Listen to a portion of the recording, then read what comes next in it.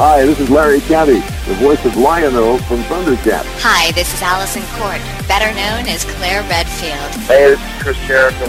Hi, this is Stan Bush. I'm Eric Stewart, the voice of Brock and James from Pokemon. This is Laura Summer from Real Ghostbusters. Well, hey kids, it's me, Townsend Coleman, the voice of Michelangelo from the original Teenage Mutant Ninja Turtles. You're listening to Operation Retro Shock. Operation Retro Shock. Operation Retro Shock. Operation Retro Shock. Operation Retro Shock. Operation Retro Shock. Operation Retro Shock. Thunder. Thunder. Thunder. Thundercats. Cowabunga! Oh! Dudes.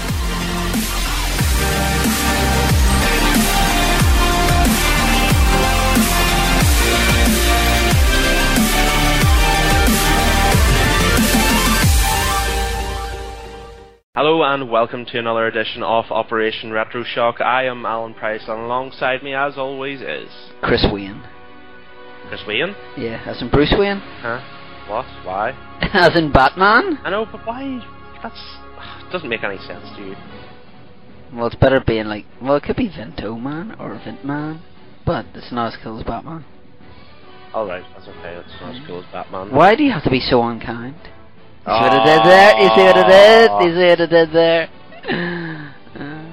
What? Oh, you want me to introduce Lawrence? Yes, please. Okay. I introduced him the last time. Okay, well, you may have heard, I think it was episode 2, was it, Alan? Yes. That we had some guy on talking about Ghostbusters, and what was the other thing we talked about as well? I can't remember either. I can't remember, it was that long ago, but welcome to Mr. Lawrence Case. Hello to you, Lawrence. Hello, it's Lawrence Grayson. Lawrence Grayson, is it? Oh. Yes, as in Dick. Well, you don't call Lawrence that. That's not fair. Lawrence is a great man. You're the yeah. I believe we spoke about WrestleMania 8, and that's what it was. Lawrence can remember. Yes, we've done. I'd like to say we've done so many shows, but we really haven't. But anyway, see, people will be thinking it's a fix that I'm on here because I won the Marcus Phoenix Bullhead. Yep. It was all fair. All fair and above board, and monetary values were exchanged. I mean, nothing was exchanged or anything, or anything. But Lawrence, obviously, as we said, was on episode 2 from Ministry of Slam and the awesome band that is Voodoo Vegas. So, Lawrence, we've waxed lyrical about Ghostbusters. Now we're talking about Batman. So, are you looking forward to having our first discussion to do with the 1989 film, which was Batman? It's gonna be good. Okay, so we'll just crack on with the first Batman, so we will, and I'll send this over to you, Lawrence, because this is whenever Little Price was little itty bitty baby. So released 7 days before Mr. Price came into the earth. Did Alan maybe watch it whenever he was a fortnight old? Who knows?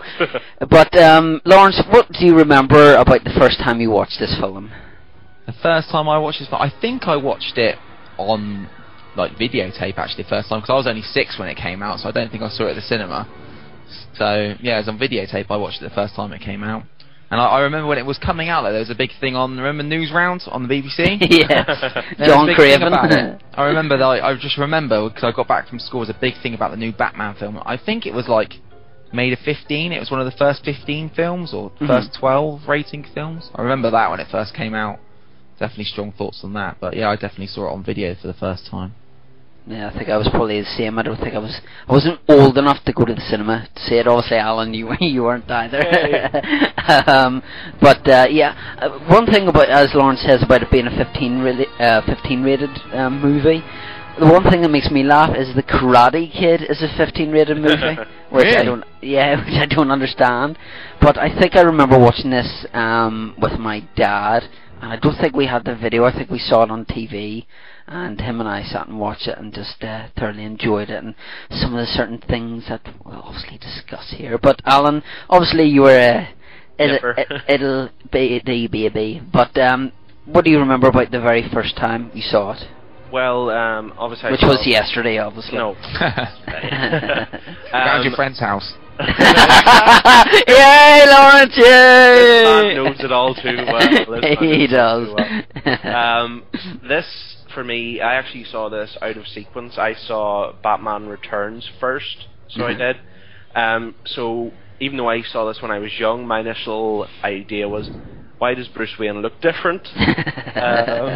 I didn't realise that there could be such a different actor for the same character, but it was one of those ones that I was really big into Batman when I was a kid, watched the animated series and all that sort of stuff, so when I eventually got the chance to watch the VHS, I jumped at it with open arms. VHS. So weird saying that. So, Lawrence, did you like the way the character of Batman was, in inverted commas, born in this film? Yeah, it's very good, very good. But I mean, we didn't really see him becoming Batman, did we? He was just there at the start. But I mean, it was very good, and obviously the whole thing of the opera with his parents, that was really good. It was just generally great film, great Batman. Michael Keaton was a very good Batman, I thought. Yes, I would totally agree with you there. First shot of him with the criminals who are attacking. One was Christopher Fairbank from Our Vader's Pet. There you go. Really? Yeah, there's a little bit of trivia for you. It's the one he goes like, "Who are you?" and he goes like, "I'm Batman." Yeah, that's good. Christopher Fairbank.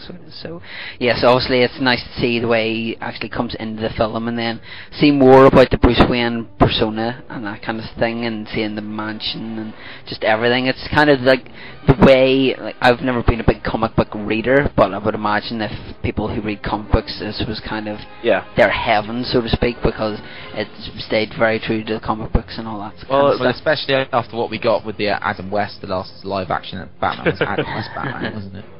Yeah, and then he went on to be the mayor of Quahog. Yes.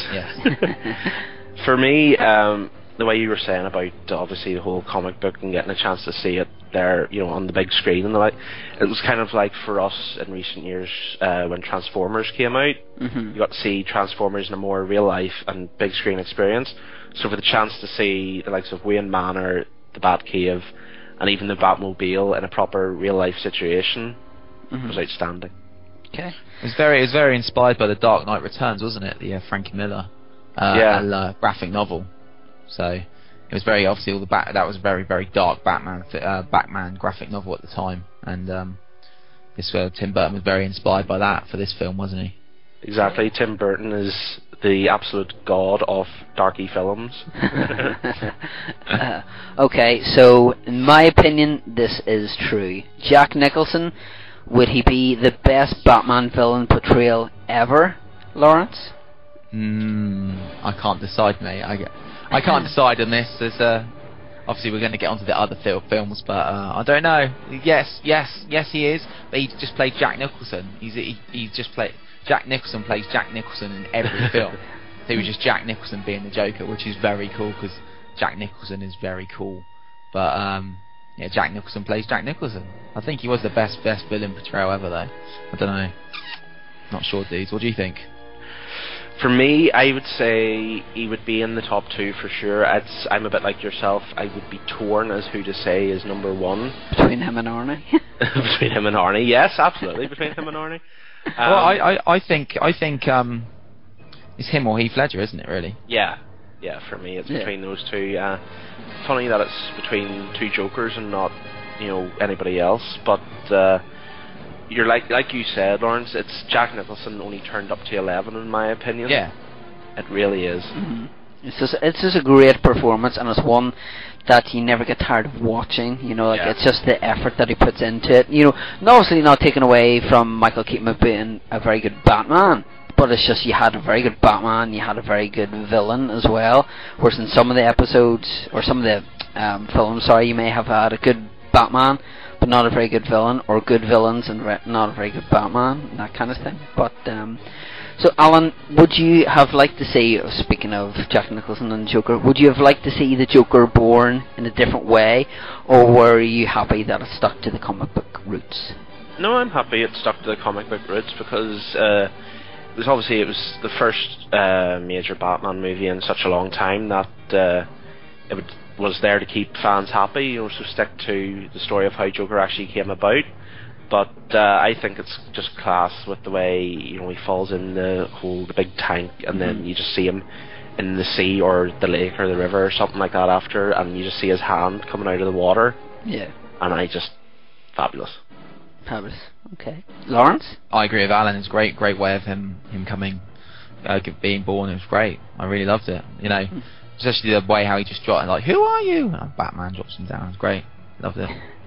And obviously the bit with the mirror, and go like the mirror, and then you just see him looking at it and then just laughing, and obviously it reminds me of The Simpsons whenever Lisa's getting her braces in and it's like a big headgear and she goes the mirror, and then you just hear her laughing as well. But it was just it was great to see how it was, and then Alan, as you say, like the hand just eventually going down, and then just seeing him stumbling around, and it's the best he could do. But Lawrence, again, focusing on the Joker, even though it's Batman, did you like how twisted the Joker was performing his crimes, making it so people couldn't use products such as soap, etc., otherwise they would die laughing, very much like the hyenas in Who Framed Roger Rabbit? That's very, very good, dudes. Very good. I liked it because it's like ironic, isn't it? Obviously, because the Joker's all messed up, looking. Mm-hmm. Oh, I thought he looked quite cool, but obviously he thought he looked bad as the Joker, and he makes it so people can't make themselves up, so everyone else has to look bad. Very clever way of ruining people's lives and killing people too. And especially in an 80s film as well. That was a big thing, wasn't it? Makeup and big hair and all that. So it was very good how they sort of sorted that out, and the great storyline there. I think it's cool that the fact of it's again, obviously we'll get on to the likes of Dark Knight, but that the Joker uses just normal things. He doesn't use big fancy things. He goes out and it's like, you can't use soap, you can't use makeup or anything like that, or you will calf it.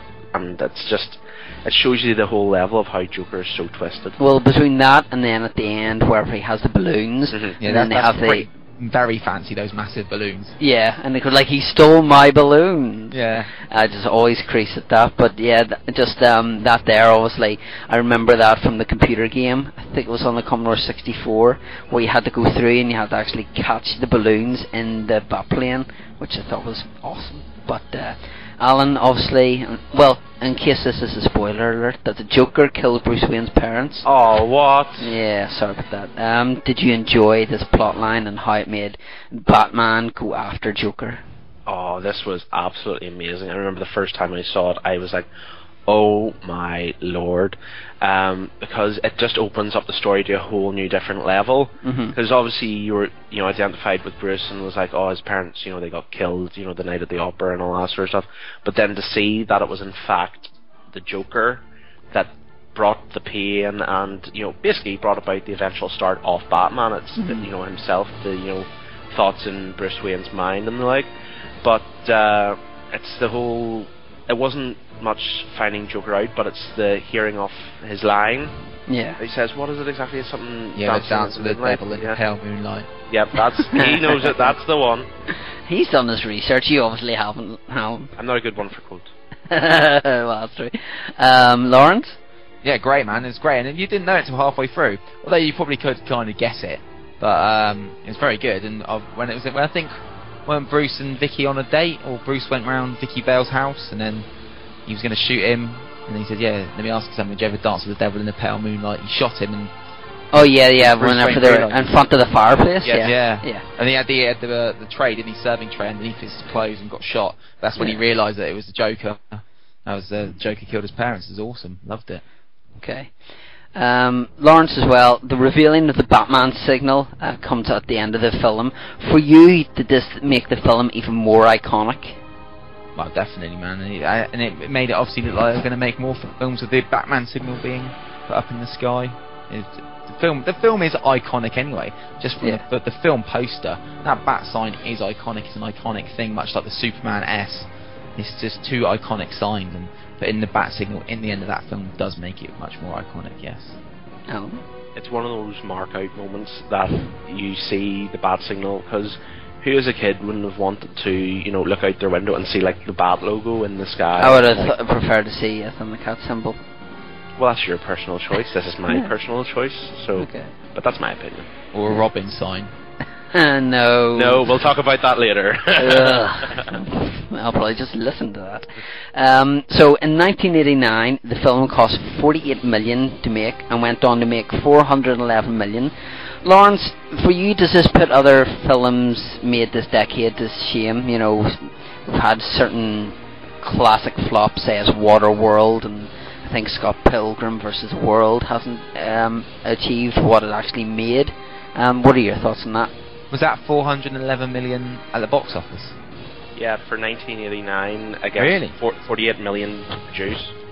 That's amazing, especially back in those days as well, when cinema prices were like cinema ticket prices were much cheaper then, but as well. Yeah. It does put films to shame this decade, doesn't it? Especially, and the storyline is so good, and then you look at a horrible film like Transformers: Revenge of the Decepticons or whatever it's called. Oi! You watch yourself, Keith. It's just running in front of CGI stuff, and there's no CGI in that film. It's amazing, that film. Love it. You know, it does put films to shame this decade. Yeah. It definitely does. You don't get no story. I mean, that's why The Dark Knight was so good. It's all story driven as well, but then with the amazing special effect. Well, with this like explosions and things. But we're going to get to that later on, aren't we? Yes. Alan? 411 million for 1989 really does just show how good a film it was. Be interesting to see what that would translate to in this day. Nowadays, yeah. I could say it would probably be, I think Dark Knight made something about just over $1 billion. So I think if you put it, from 1989 to now, it probably wouldn't be too far off getting close to the $1 billion, $1 billion mark even, sort of thing. But 411 million is so much money. For 1989, it is so scary, because it was Titanic made near the $1 billion mark for 97. So for 411 million in 1989, it actually just blows your mind. And considering there's such a small budget it's made on, because they're saying like you can't even make a film nowadays for anything less than 50 million. So for to produce a Batman movie for this price. Especially some people like Jack Nicholson and Kim Basinger and Michael Keaton, who just come off the back of Beetlejuice. And they were big stars back then. Well, Jack Nicholson was always a big star, but obviously Michael Keaton was huge back then as well, wasn't he? Yeah, because that's the thing. It's like me. The likes of, if you were to have, say, Tom Cruise in a Mission Impossible nowadays, he'd probably be getting 125 million or from it. Harrison Ford in Indiana Jones. Yeah. I'd be scared to see what he got from it, But okay. Alan, we're obviously going to rank these very much, not like we did with the Star Wars ones, but that was confusing on the Star Wars ones. I thought you were doing it in order at the start. We were originally. We were meant to, and then I think the guys didn't understand it, and it kind of went by the wayside. So it's because they're from America. Lawrence said that, not us.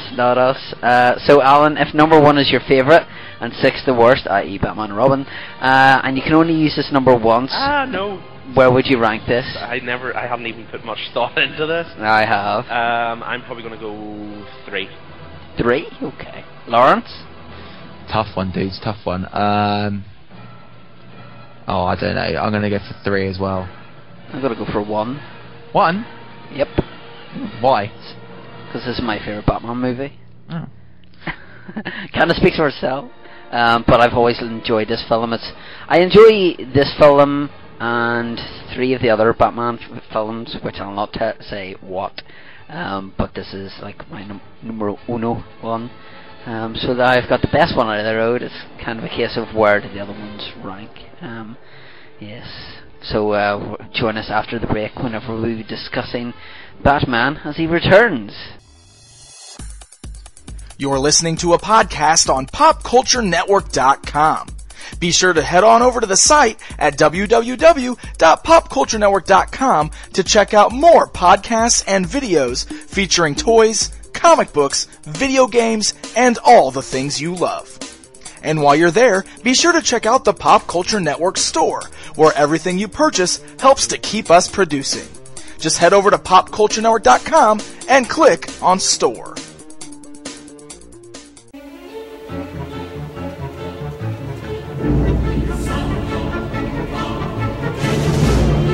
I've been down here too long. It's time for me to ascend. From the sewers of Gotham, a new villain emerges.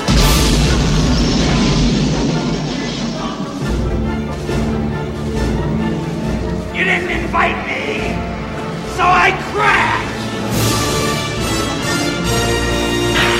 From the rooftops of Gotham, the perfect enemy comes to life. I am Catwoman. Hear me roar. Yeah.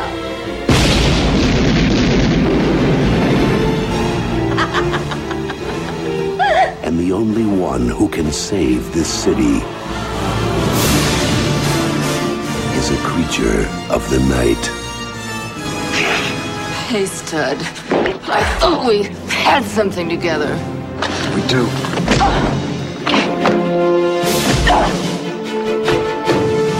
While she craves a romance she can sink her claws into,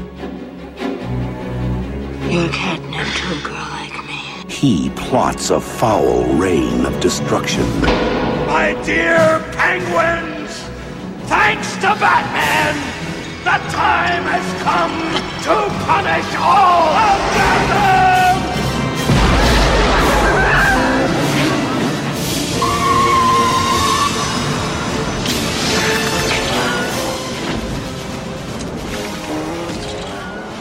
And welcome back from the break. It's time for Batman to return to our cinema screens. Again, Tim Burton directed, so thumbs up for Tim.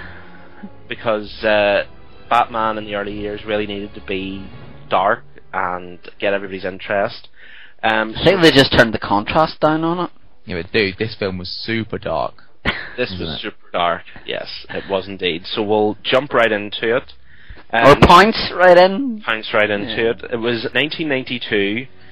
Obviously, as we went and we researched a bit, and it seems like this is Tim Burton's only, proper sequel. Yeah. As a director, do we think, Chris, that he got it right second time round? Okay. This has never been one of my favourite Batman films. I will go on record as saying that. I've never, I enjoy, I enjoy the characters, like Catwoman and Penguin, but for me, as Lauren said, it's super dark, and I think I watched this when did it come out, sorry? 92. 92, so I would have been, what, 14, thereabouts, 14, 15, but for some reason whenever I watched it, it just didn't strike a chord with me as much as the first one did. I think it was maybe I was expecting the high level of, like Nicholson. Like Nicholson was the mecca of Batman baddie. Yes. And for me, I enjoyed Penguin and Catwoman, but for me, they just didn't do it. I think a lot of people like yourself or Lawrence may disagree with me, but for me, I don't think he got it right this time, and that's maybe why he was involved in the third one, but wasn't directing it. Well, what did you think, Lawrence? I feel he did get it right. I love this film, but I know the studio didn't think he got it right because they obviously thought it was far too dark and it scared a lot of kids off. And McDonald's even cancelled a Happy Meal tie-in they had with it for this film because parents all complained about how dark this film was. But I loved this film. I loved the look of it. I loved everything. I think this film's a great Batman film, and I think it's more of when you watched it when you were a kid, you can't appreciate, especially, and also the first Batman, you can't appreciate it as a Batman film, but then obviously you watch it now or older, you can appreciate them a lot more because of the adult themes that are in these movies, and possibly for the next two films, maybe you might have enjoyed them more when you were kids, but now you could possibly really dislike them. Yeah. But, I really love this film. So I think he did get it right with this film, especially the dark themes about it and everything. I love it. Yes. I have to agree with Lawrence. I absolutely think this film did really well in capturing just the next stage of where you could go with Batman, as Chris sticks his tongue out at me. I loved the whole idea of Penguin coming into it and seeing how Penguin began, that he was the abandoned child and then he was taken in at the zoo. I thought the whole idea of a penguin army was crazy, and basically them going to blow themselves up and all, a bit dodgy. That was a wee bit far-fetched. It was, yes, with microchips and all on their head or something to control them and all. But as a story, I think Tim Burton really hit it out the ballpark with this. Secondly, obviously we see the appearance of Michelle Pfeiffer as Catwoman, meow, and Danny DeVito as the Penguin. Lawrence, would we have cast these people as these characters, or would have you changed up and cast anybody else? I don't think you think of anyone else as for the Penguin than Danny DeVito, but I don't know, back in the early 90s, hot-looking women. I don't know. Michelle Pfeiffer is probably the perfect one as well. No, it could have been either way. You could have had Kim Basinger playing, Catwoman maybe, if she wasn't in the first one. But yeah. I can't really think of anyone actually, really. To be honest, it's definitely not Halle Berry. That's for sure. Perfect. She was brilliant as Selena Kyle as well, Michelle Pfeiffer. Pfeiffer. She really brought, in my opinion, the whole twistedness of Catwoman and the like. But it's Danny DeVito was the one that really stood out to me, and that for the time period especially, he was a really good choice for Penguin, because obviously they wanted to display Penguin as this really kind of not mutated but individual that would look like nearly like a penguin. He would hobble like a and he's not obviously that tall, so he could be in comparison to the height of a penguin and the like. And the way they did the makeup and all, his nose and his teeth and his hands really brought not only his performance but the character just together as a whole. What about you, Chris? As Lauren said, I can't really think of many hot women from back then. Pamela Anderson. No, she wouldn't have got into that shit, to be honest with you. This film would have been an 18. Yeah. I would have, for some reason, I don't know why, I would have liked to see John Goodman as a Penguin. I don't know why. Bit random? Yeah. I don't know why. I just think I'm a John Goodman fan, Yeah, but I was just trying to think of somebody of like Danny DeVito's build. Obviously, I know John Goodman's a bit taller than him, but obviously you can't get somebody. Danny DeVito is short, so you can't really get somebody of that same stature or whatever. Because if you do, then you have to go somebody even smaller, and it kind of takes away from the character. So could have got his brother Arnie. That's true. That is true. Oh, is that a junior joke? It's twins, isn't it? Is it twins and junior? No, it's both. Yeah, he's in. They were brothers and twins, weren't they? It's awful joke, really, really bad. Funny thing is with this film though, is it's not really a Batman film. It is, but it's more about the Penguin. Really. I preferred Burgess Meredith or whatever he's called, the guy who played Mick from Rocky as the original Penguin. I thought he was good. Yeah, he was good. Should have cast him. There you go. Should have cast Burgess. Anyway, did we like the way we went from Joker to picking up a penguin, as you wrote, Chris? No, say picking up a penguin. Okay, what are your opinions, Chris? It sounds like I'm trashing this film. It really is. You're really being very depressing here. I just loved the Joker. So to go from the Joker, who was just a real big maniac, and he's been disfigured, and obviously the Penguin's been disfigured, but I thought that the Joker was doing more to try and overtake Gotham and being more cunning in his ways than the Penguin was, but I enjoyed the Joker's portrayal more. That's for the next question. Is it? Yes, what about you, Lawrence? I think the Penguin was great. I don't think he was really trying to... Obviously, he was trying to run for mayor. He wasn't so much trying to take over the city, was he? It was more like Max Schreck was trying to guide him to become mayor and take over the city. He just had it in for Batman, really, didn't he? Because I think he fancied Catwoman, and that's the reason why he didn't like Batman. So, exactly. I don't think he didn't have as many villainous ideas. Really, he just. I don't know, it's just a crazy, deformed dude who lived in a sewer, wasn't he? The Joker just wanted to Joker did want to take over the city and make everyone pay. I think the Penguin didn't want to make everyone pay until further on into the film when he got made to look like an idiot by Batman.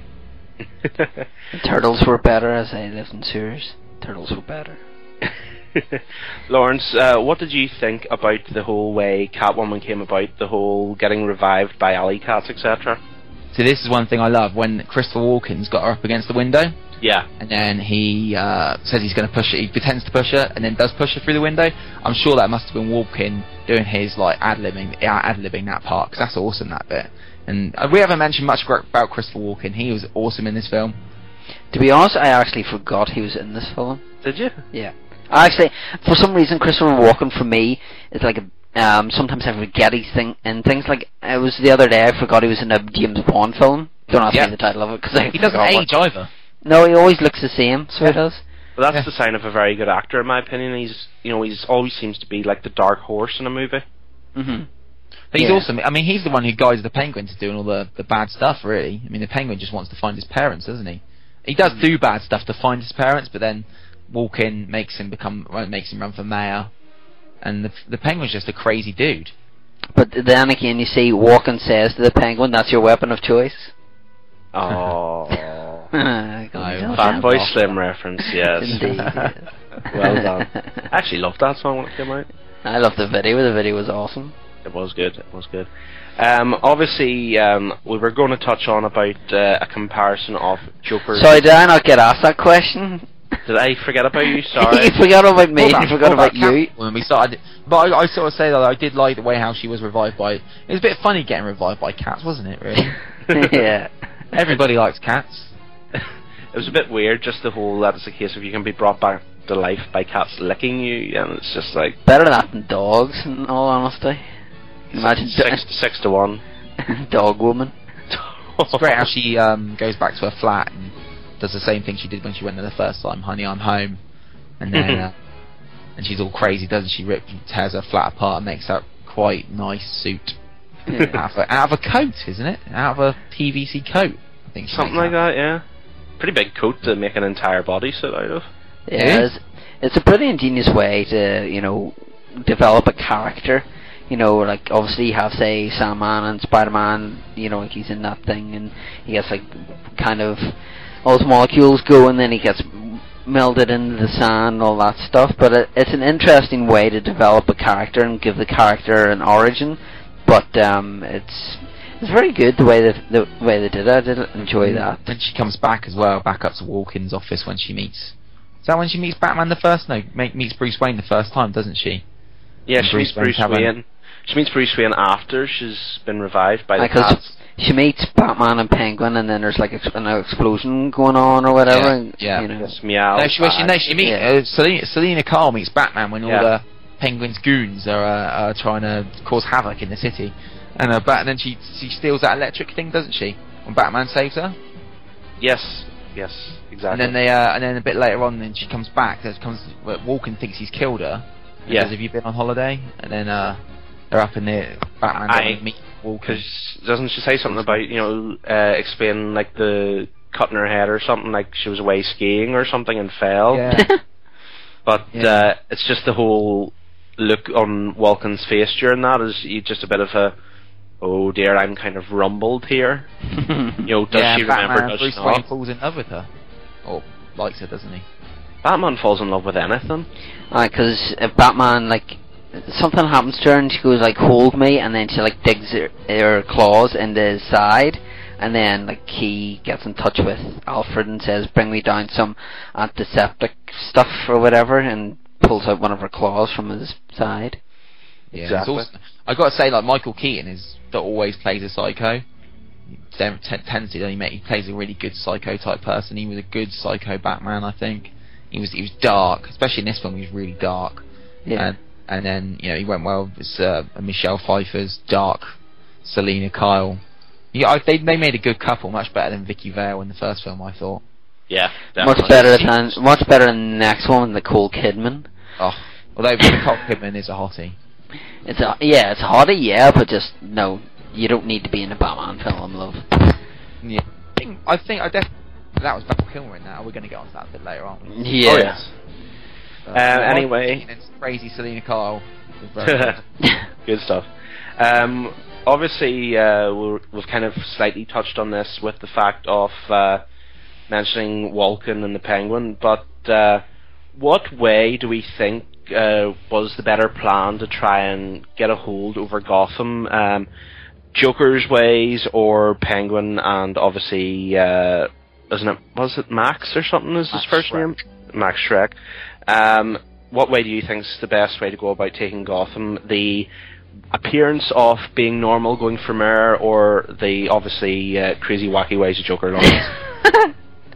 To me, I think it's definitely Penguin's way, because he went for the sympathy vote, didn't he? He arose and saved the mayor's kid. Wasn't it the mayor's kid? Yeah, it was they were at like the press conference because it was like we have Lando Calrissian. Hello. He's not in this one, Lando. No, that was the first one. Sorry, I'm getting mixed up. There was the mayor was there, and his wife was there with his kid, and was it like the red clown or something comes along? Clown steals him, and then the penguin comes up through the sewer, doesn't he? Yeah, as the clown goes down the sewer, and you hear him go, "Oh my goodness, it's the ugly, evil penguin man," and all that sort of stuff. And then penguin rises up from out of the sewer. Yeah, like, yeah. Look, But then, it was then he got one walking, guided him to run for mayor, which is good. I think that's the better way. What do you think? What about you, Chris? I think you go the Joker way, because it's more insane and you have more fun. Whereas being the Penguin, you have to be very smart and you have to choose your words and choose your approach very carefully. Whereas with the Joker, it's all out fun. You let your guns go, you let your guys go out and cause havoc, and if you win, you win, and if you don't, you die trying. Well, touching on what you just said there, having to be very careful and clever, if it wasn't for Walken's character guiding Penguin, the Penguin's plan and Max's plan wouldn't have worked, because you see the likes of when they're in the campaign office and Penguin's come down the stairs to see his campaign team, and he's being nice, and Walken's tempting him down with the fish and all that sort of stuff, and he's talking to his team, and the guys they're having a laugh, and then Danny DeVito's Penguin, he bites the nose of the guy. So he loses his temper and he loses his calm. Really, could have just been Vinnie Jones for all you know. That was very Tim Burton, though, wasn't it? It was very dark. Oh yeah, and the blood squirting everywhere. But it's that sort of thing. Is Penguin needed somebody to guide him, whereas Joker was his own man, and that Joker was the brain, whereas Penguin, because he'd been out of touch for so long and he didn't know the way things worked, had to be guided. But you were saying about Joker letting his minions go out and all that sort of stuff. Penguin did as well in the long run, because there's the bit where Penguin goes into like his wee campaign trailer or something like that, and he gets in like the arcade machine of the Batmobile, and they've attached like a wee radio control to the Batmobile, and he's driving the Batmobile around being mad, and then all his goons are going crazy to obviously make it appear that there's unrest and that he can make a difference as the mayor. Let's see. What do we think the on-air chemistry was like between the three main characters, Lawrence? Well, we've already touched on the chemistry between Keaton and Michelle Pfeiffer. I thought you were going to say we've already touched on Pfeiffer, and I was going to go, yo! Already touched on Pfeiffer. No, the chemistry between those two was great, definitely. Between all three of them, it was really good, and Shrek as well. Walken definitely was awesome in that film as well. The chemistry between all three of them was great. When Walken becomes like the main guy, or at the end, last scene when Walken's there with all four of them as well, or the other three, is great. I think Walken is one of the shining points of this film. Really, I love him in this film. Chris? Yeah, I think to have a successful film, you need to have people who bounce off one another, like we'll touch on in the next film. For me, they all did their parts really well, and obviously you see, the Batman Catwoman interaction is probably better than the Batman Penguin ones, because obviously you have the sexual chemistry there, like you have Batman, you have Catwoman, and that's why it works so well, is because they're sparking off each other. So I just think it worked really well, and as Lawrence says, like Walken's obviously a very integral part in this one, very much the same way as I thought that Billy D. Williams was, even though he's a bit part in the first Batman, I thought he was very good in it too. So you always have your main cast, but then you have somebody kind of lurking in the background, like who just really steps up and really does a bang up job. Walken was like the cement that binded the three together, I found. Yeah, definitely. For me, you mentioned obviously the whole chemistry between Batman and Catwoman. I love the scene where Catwoman is up above the campaign office where Penguin's goons are, and Penguin walks up and sees her there lying on the bed, And I just think the way Pfeiffer paces her words, and he... Was that whenever she sees the bird in the cage? Yes. Yeah. Mm-hmm. And just the way they interact in that scene, Penguin's trying to be all, make sexual advances towards her, and obviously she's having none of it. But just two strong characters and two strong actors in what I think is a fantastic scene. But you can't forget, as we mentioned earlier, the scene where you first see them all together, and obviously the explosion, and she takes off. And I just love the line from DeVito. It's like, I saw her first. Yeah. And he just shoots off in his flying umbrella, which I would love. I'd love that. That would be class. I got the wrong umbrella! A la Robot Chicken. Okie dokie. Obviously, Penguin's true colours are eventually revealed by Bruce Wayne using the Batcave's computers to interrupt Penguin as he makes a campaign speech. Lawrence, do you think this set up for a good finale? He was mixing the CDs. It was good. Him and Alfred were doing it. No, it was good. It was good. It was a good finale. I liked it. It was just all in the sewer, wasn't it? He got on the bat boat, like a bat boat, didn't he? He went through the sewer. Yes. Yeah. No, that was a good finale, and I think it was good when Walken found out that Bruce Wayne was Batman. Didn't believe it, and Walken says, "Bruce, why are you dressed up like Batman?" And Catwoman says, "Because he is Batman." That was good. And it was good. Notice at the end though, when Michael Keaton's got his mask on, and just before he takes it off, he has the black around his eyes to hide his eyes, and then just before he takes it off, the makeup on his black and his eyes is gone. It's all white. That's a really bad bit. I can't believe they left that in there. They couldn't do something to hide that. Have you never seen the editing for the first trailer, the first Batman trailer? No. Look on YouTube, Batman official trailer. It is horrendous. You could do better in Windows Movie Maker nowadays. It is absolutely it's horrific looking, so it is. Speaking of just after the campaign speech, obviously Lawrence went about the Batboat and going into the sewers. Mm-hmm. I think the kind of one wee bit we missed out in that was, which I think is a class bit that pushes us on to the finale, is where Bruce and Selina Kyle go to like the dance or the event or something like that, and they talk about mistletoe being deadly and all, and then the sudden realization that she's Catwoman, he's Batman. And then obviously Max is involved in that as well, because wasn't his son kidnapped? Mm-hmm. His son. No. The Penguin was going to take him, and then Max. No, take me instead. That was great. I wish in the film that you got to see them interact more, knowing that they were as Bruce Wayne and Selina, knowing that they were Catwoman and Batman. That would have been great.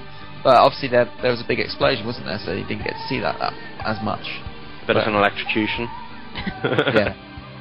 But because it was really short. Because I think maybe at the end there's only about maybe a minute or two at most of them on screen together. I think a minute's probably about right. 2 would be pushing it, because Batman takes off and then she's left with Max, and there's the whole.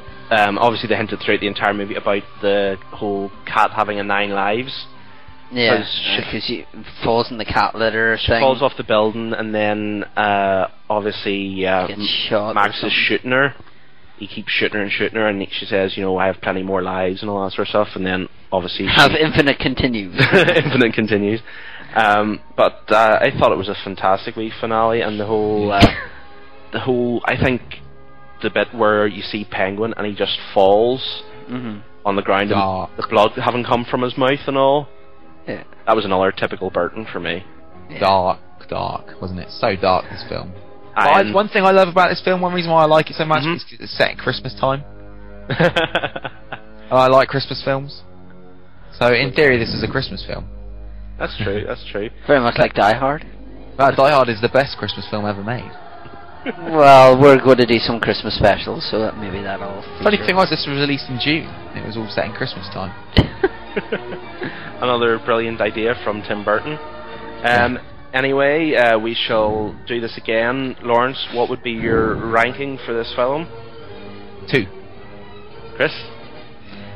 5. Oh. I'm sorry, I don't really remember this as well as I should.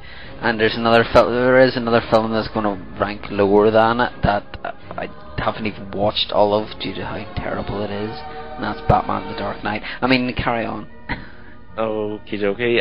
For me, once again, I agree with Lawrence. I'm rating this film at number 2. We're both the same at the moment. This is going to be interesting to see how this progresses. I wonder what. I think you two have been exchanging emails, so you have. I'm just left. You should give us a prize, Chris, if we get it perfectly in sync. What do you mean, me? I have to give you a prize?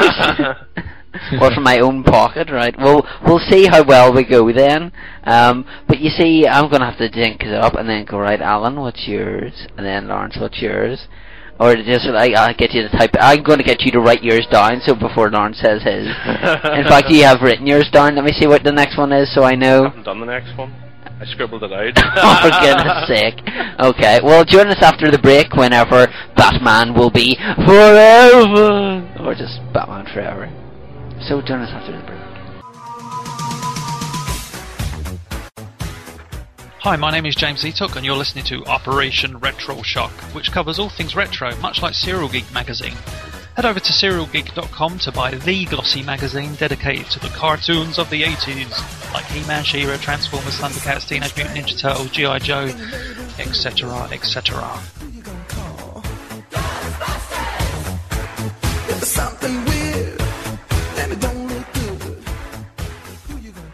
Hey guys, I'm Rob Bass from Not Mitten Box, and you're with Chris Vint and Alan Price, and this is Operation Retro Shock, only on the Pop Culture Network.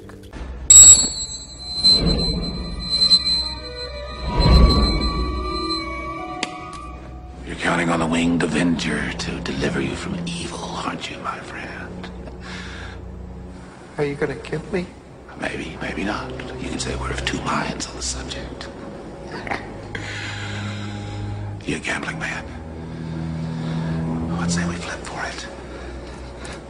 One man is born a hero, his brother a coward, babies starved, politicians grown fat, holy men are martyred, and junkies grow legion.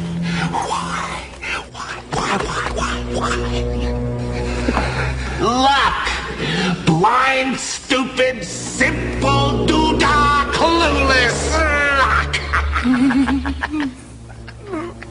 The random toss. The only true justice. Let's see what justice has in store for you.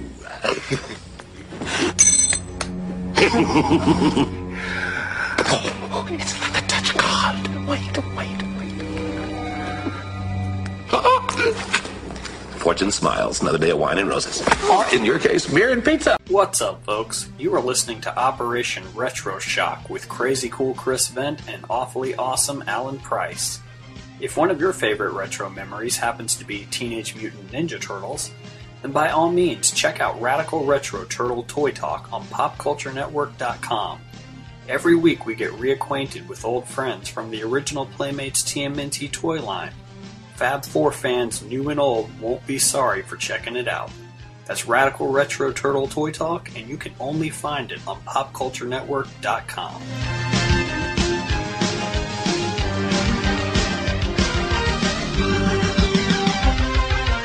Turtle power!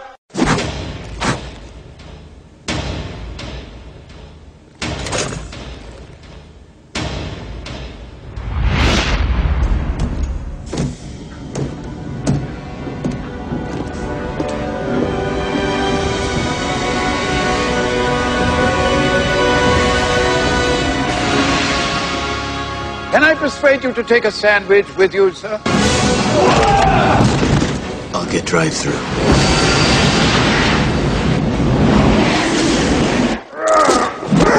Bruce Wayne. In the flesh. I'm gonna need that handbag. Yes. My invention beams any TV signal directly into the human brain. Mind manipulation, tampering with people's brainwaves, it just raises too many questions.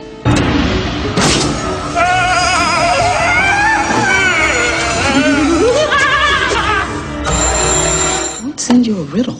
The Riddler. I will help you solve the greatest riddle of all. Who is Batman? Let's start this party with a bang! Ow! Your entrance was good. his was better. The difference? Showmanship.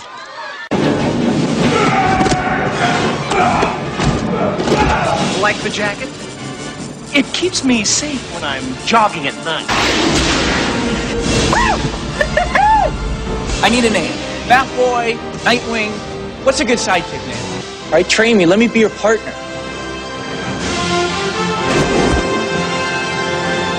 Blast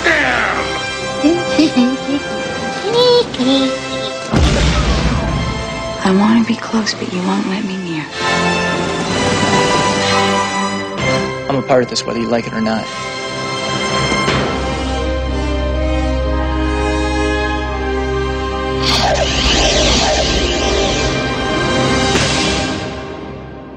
Hello and welcome back from the break from Batman Returns to Batman because he is forever.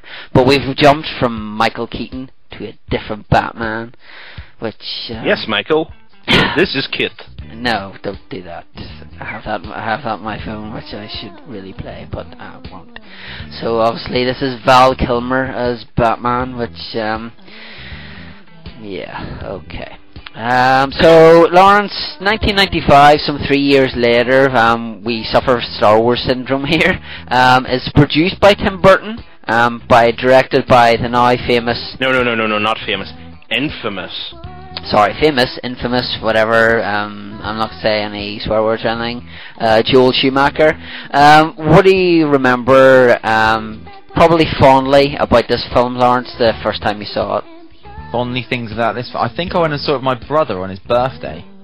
So this is the first Batman film I saw at the cinema. Yeah, it would have been, because I was only 9 when Batman Returns came out. So yeah, this has been the first one that I've seen at cinema. So it would have been one of the probably first few films I had actually seen at the cinema, this was. But fond memories of this film was I think I got all the action figures for it as well. I remember loads of action figures coming out for this one. Mm-hmm. More so like Robin as well. But yeah, it was good. Fond memories. I don't know if I got many fond memories of this film. I don't know. I remember winning the competition to go and have tickets to go and see it. And whenever I went down with my cinema tickets for me and a couple of friends, they didn't use them in that cinema. So then I had to go to wherever I won them and say they would accept them not there, and they give me money instead. But I enjoyed this film. This will probably be, like, obviously you two really enjoyed Batman Returns, whereas for me I really enjoyed Batman Forever, due to a couple of characters in this. But Mr. Price, were you of the right age to go and see this film, or did you watch it in a friend's house, or did you steal somebody's VHS, or anything like that? Stop looking at me like you're going to kill me, please. I should reach across this room and punch you square in the face. Then Operation Retroshock would be dead. You'd need an operation. A massive bang sign would come up in your room. Like. Yeah, pow! Kaboom. Well, for me, I do enjoy this movie, but not in the same sense as I would have enjoyed, Returns. It's obviously we've got to a point now where it's a lot cornier than the previous two. Yeah. Obviously because Tim Burton has stepped down. There's still, a few dark tones here and there, obviously, a bit of influence from him, but the different directors, the key part of this, and obviously we have certain few characters that lighten the tone a lot more. But I remember the trailers coming out a lot. I remember a lot about the trailers. Yes, I'm the same. And the U2 song that was out for it. Yes. I remember that. And there wasn't a Kiss from a Rose by Seal on this one? Yeah, that was re-released though, wasn't it? You'd previously released that song. Yeah. Okay, well obviously we've touched on how dark the past two were even. Alan, this isn't as dark as the previous two, but still kind of has the Batman feel, although you may say that this may be, in Star Wars terms, people's Return of the Jedi, with it being corny and stuff. Even though it has a different Batman and Val Kilmer, it's a really hard question, this, Alan. Who's the better Batman between these two, Val Kilmer or Michael Keaton? I think it is... Adam West, okay. Lawrence, what about you? Oh, let me finish. I think it is reasonable to say that Michael Keaton Keaton even, was the far better Batman, because I think Michael Keaton had a lot more to do with the character. You know, he had a lot more to do because obviously Batman was darker, whereas I felt Val Kilmer's Bruce Wayne and Batman was very kind of emotionless. Yeah. You would see him walking about, and like when he's in the circus scene, he's just kind of like staring blankly into the distance. He's very mopey, but Bruce Wayne wasn't really a mopey character. You know, like Bruce Wayne was full of life and crazy. Yeah, like Michael exactly. Keaton played it, or like very eccentric. Or driven to get to the goal, and conflicted. Obviously, being Batman and Bruce Wayne, but in this it was just, he's not as bad as a certain other person who played Batman, but the only bit of emotion you saw out of him was when when Nicole Kidman kisses him later on, but then she says, "Oh no, I fancy someone else," and it was obviously Bruce Wayne, and he had a little Batman smile. That's about the only emotion you got out of Val Kilmer in this whole film. Obviously I didn't like him. It doesn't show it on. It's understandable. Yeah, but for me, obviously Kilmer is the weaker of the two Batman. You've had Batman. You've obviously had like a really good guy in portraying Bruce Wayne and Batman and doing it exceptionally well in Batman and Batman Returns, and then Val Kilmer comes in and kind of just all the hard work is almost like near enough gone, because that's the thing about this film, is that for me it is not remembered for Batman. It's remembered for two other characters who Jim Carrey and Tommy Lee Jones play in this film. Lawrence, for you, did these two really capture the essence of the characters that they were portraying? And also, do you think that these two were the best things about this film? No. No, simple as that. No, I think Jim Carrey was great as the Riddler. Tommy Lee Jones at the start of the film was brilliant as Two-Face and Harvey Dent. But then by the end of the film, Tommy Lee Jones is playing second fiddle to the Riddler, and it's just a dude standing in the background. When the Riddler's doing that big speech, it's just Tommy Lee Jones just standing there with his arms folded, just doing nothing. No, Jim Carrey's great in this, but Tommy Lee Jones for me is not good in this film at all. No. I couldn't agree more. One of the main reasons I love this film is because of how it starts. Just Two-Face standing there in the bank over the guard, and not originally seeing that it is in fact Two-Face, because the way the camera's lined up to him, you just see the normal side of his face, and then you see him bend down with the coin. What's your luck gonna be today? Is it gonna be like another day of like pizza and stuff, beer and pizza? And you just see the camera pan around and you see his face. That's the sort of speech and character you should expect from Two-Face. And going to Jim Carrey played a blinder with this character, because obviously you really see how Riddler comes together, with him starting in Wayne Enterprises with his invention and all that sort of stuff. But it really is weird the way Jim Carrey just comes in, and sadly Two-Face is so thrown to the side. It's a case of, as well, at the end, the way Two-Face dies it's just like, alright, what do we do? It's just like, alright, what do we do with him? Yeah, it's like really pathetic. It's like, throw a lot of coins. Batman just happens to have a utility belt. Where's his pockets? I know, but how can the utility belt have that much space for that many coins? It's like a woman's handbag, it just goes on forever.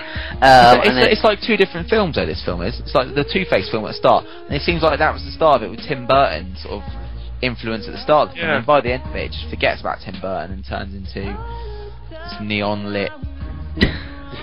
I did enjoy, obviously, Jim Carrey's performance in this was just fantastic, and for me this is probably one of Jim Carrey's best performances. Obviously Jim Carrey is a comedy actor, and he does have a certain comedy feel in this, but it's just Tommy Lee Jones is a great actor, but unfortunately he was lost in this. Like, you may as well have just said, right, we'll pay you X amount, go and stand there in the corner, and every so often we'll get you to say something, and or flip a coin, or yeah, exactly. Maybe they flipped a coin. Again, that's another point towards him just being in the background, because when they go to Wayne Manor later on, and sneak in because they're trick or treat. Yeah.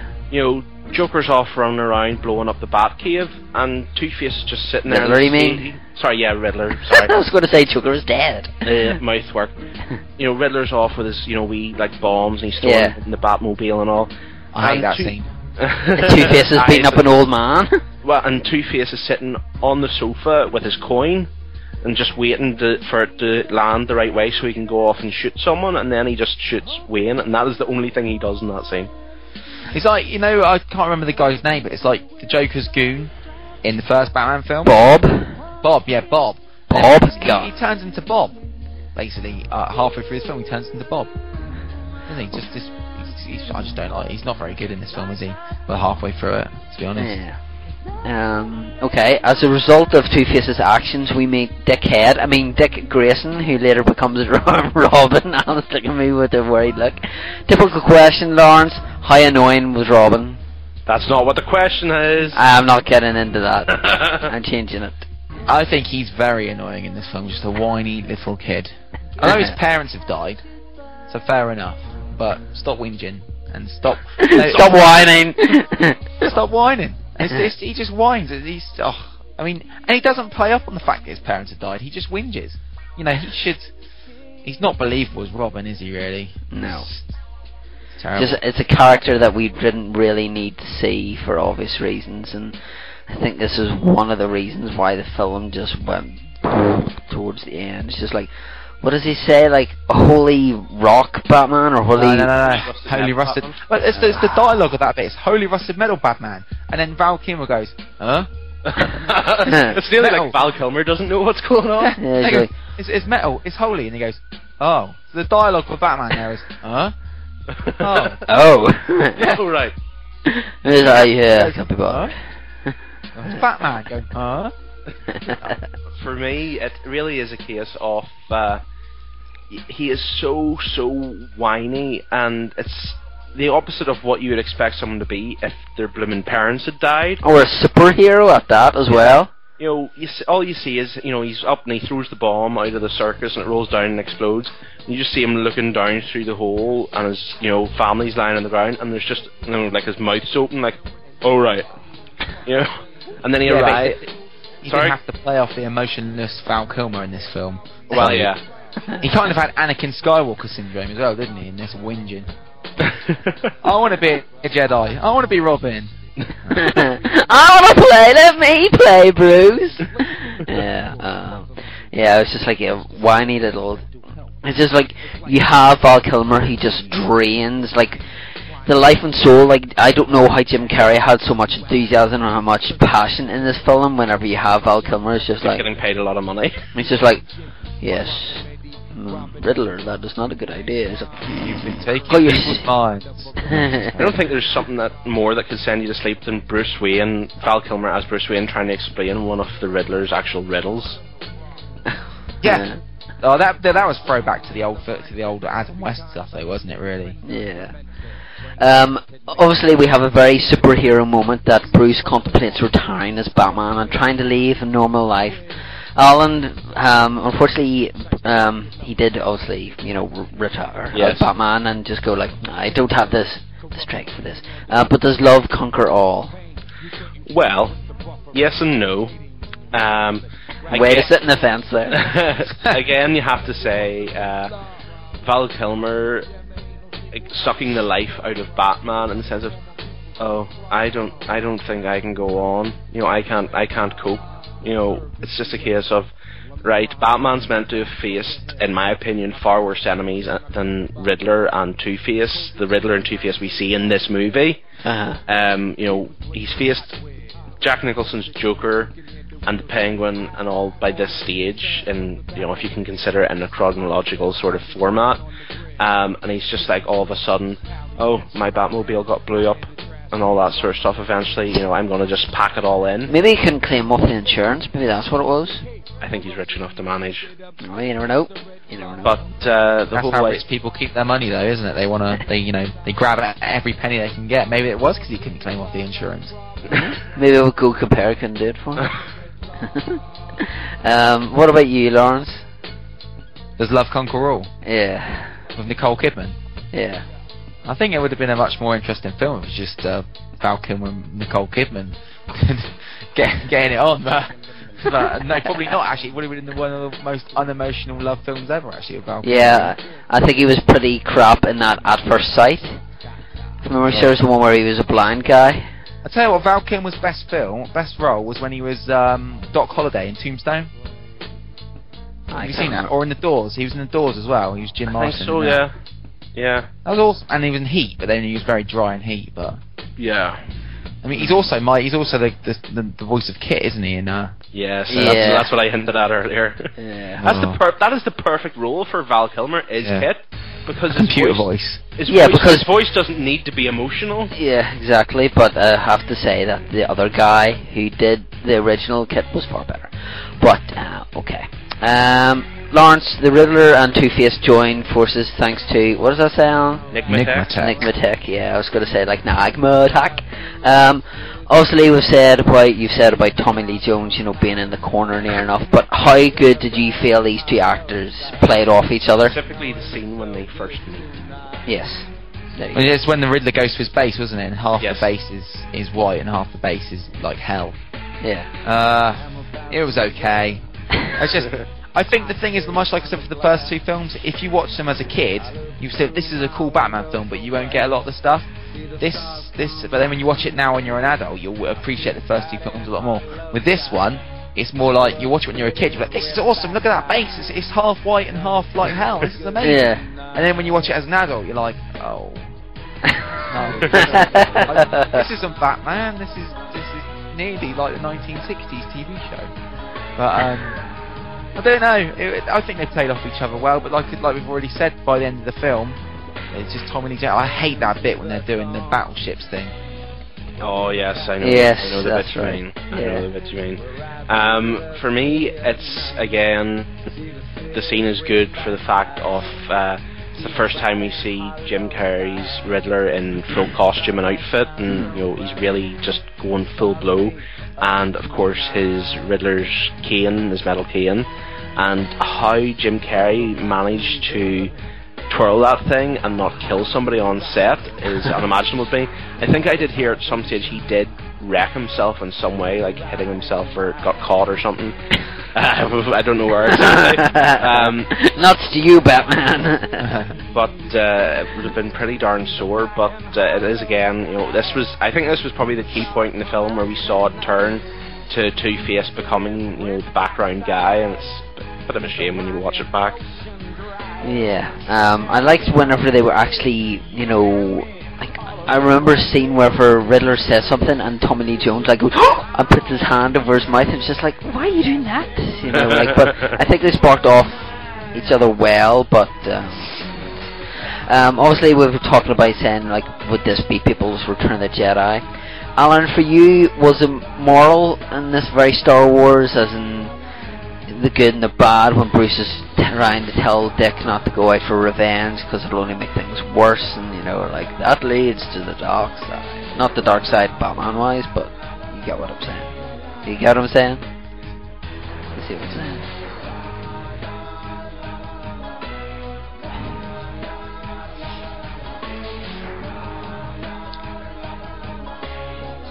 Yeah.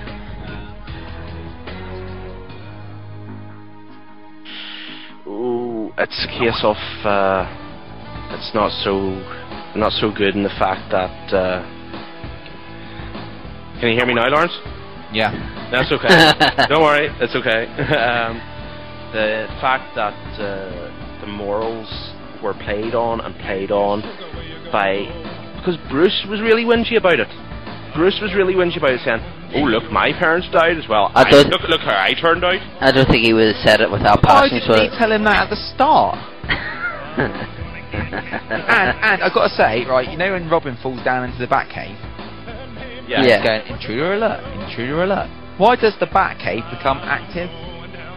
Do you know what I mean? All the car comes out, and the lights turn on, all the computers turn on. Yeah, so an intruder, here's what I have down here for you. Why doesn't it turn off and just go into a cave? Yeah. I never thought of that. That's a brilliant point. I never thought of that. But yeah, I would agree that, obviously, as Lawrence said, this is more, you know, the first two were very dark and very adult driven, whereas this was more for the children. So I think they had to put it in, you know, like, hey kids, you know, like it's very Master Universe. Like, in today's story, we saw that going out for revenge never paid dividends, so just don't do that and stay in school and don't take drugs. Okay, bye bye. What are your thoughts on this, Lawrence, with all the, you know, morality tales and Bruce Wayne trying to be almost, you know, whiter than white, it would seem? Bruce Wayne should have told Dick that his parents were killed when he first met him, and I know how you're feeling, I can help you get through this, rather than just telling him no all the time like a little kid. Bad father. No, you're not allowed to do that. No, put that down, get out of there! Makes him want to do it more, so, you know, if you just told him that at the start, it would have been fine. Alfred doesn't help the situation either, so. I don't understand this next question, if I'm honest, Alan.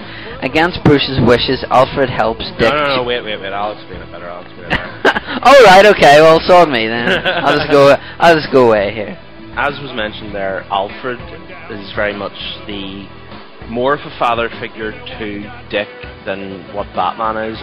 You know, Bruce is explained about don't do that and all that sort of stuff. But Alfred is going at, this sounds wrong, going at Dick from a different direction.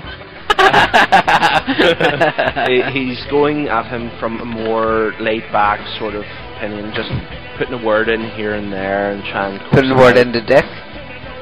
Wise up, now you're just playing off it too much there. Well, playing off Dick? But you hear Alfred talking to him about... Robins have their day, Robins fly, all that sort of stuff. Yes, it's a bit corny, but it's a lot better than just being told stop whining. It's a more sensible approach in my opinion. Stop whining. But of course, Alfred is the one. Alfred is the one that helps Dick, so to say, join with Batman when Batman's going off for the finale. Obviously, kind of, Lawrence, you mentioned this. What did we think of the eventual union of Robin and Batman coming together and the whole random appearance of a bat plane and a bat boat? It was okay. It was bound to happen, obviously, because Robin's in the film, but a bit of a letdown, really. The whole end scene of this film was just not very good, was it?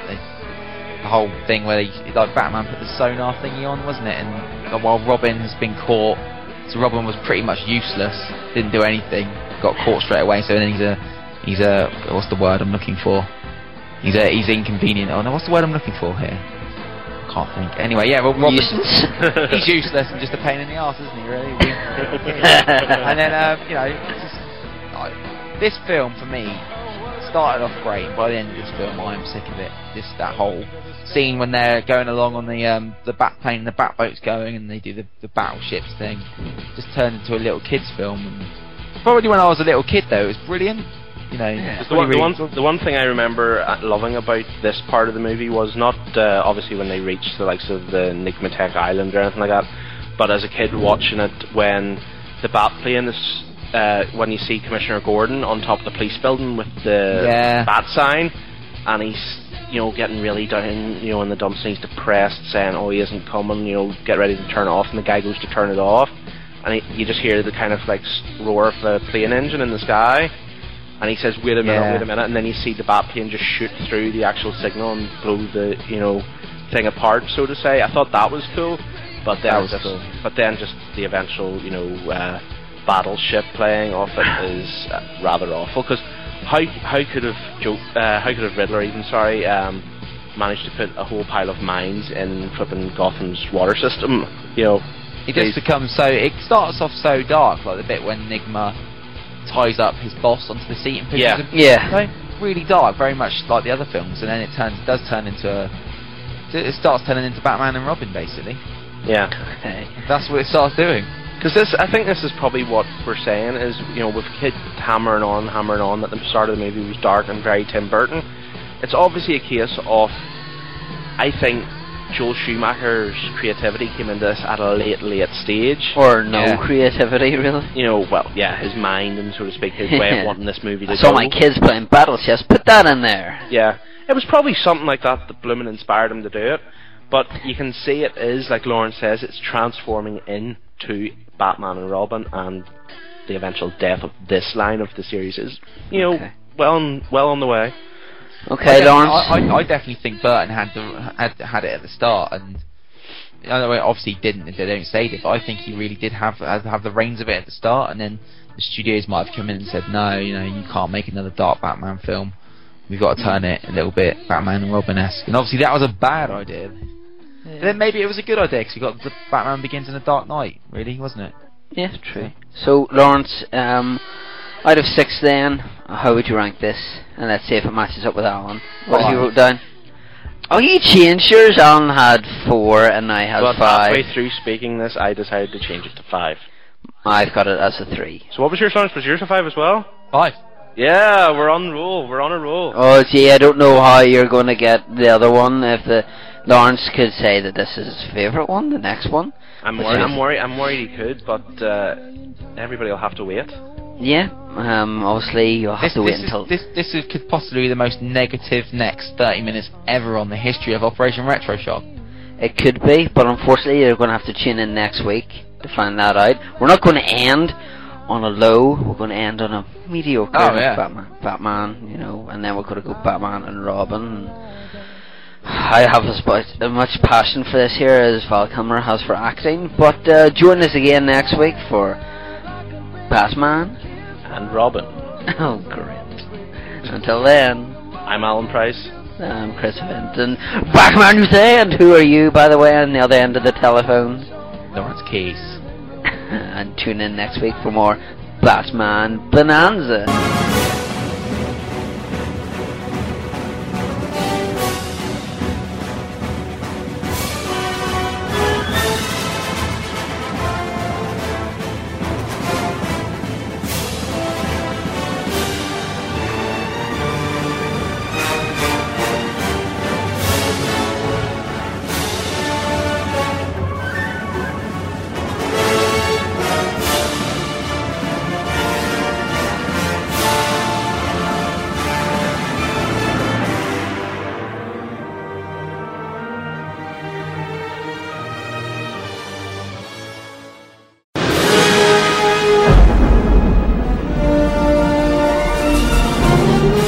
My name is Freeze. Learn it well, for it's the chilling sound of your doom. This is the way the world could end.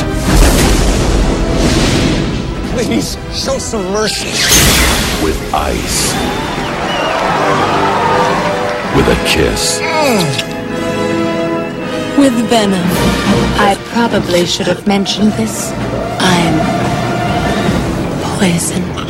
Poison Ivy. And the only man who can stop them. Hi, Freeze. I'm Batman. Can't do it alone. Batman will watch his beloved Gotham perish. Bundle up, boys. There's a storm coming. Kill the heroes! It's a hockey team from hell! Cool party. Arnold Schwarzenegger. All right, everyone, chill. George Clooney. How about the marrying kind? I know you've had your wild nights. Good night. Wild doesn't quite cover it. Chris O'Donnell. Come join me. My garden needs tending. She loves me and not you, and it's driving you crazy. This is why Superman works alone. Uma Thurman. So many people to kill. So little time. Alicia Silverstone. And you are? Batgirl. That's not awfully PC. What about that person? Found the Batcave. She knows who we are. Guess we'll just have to kill her. In a Joel Schumacher film.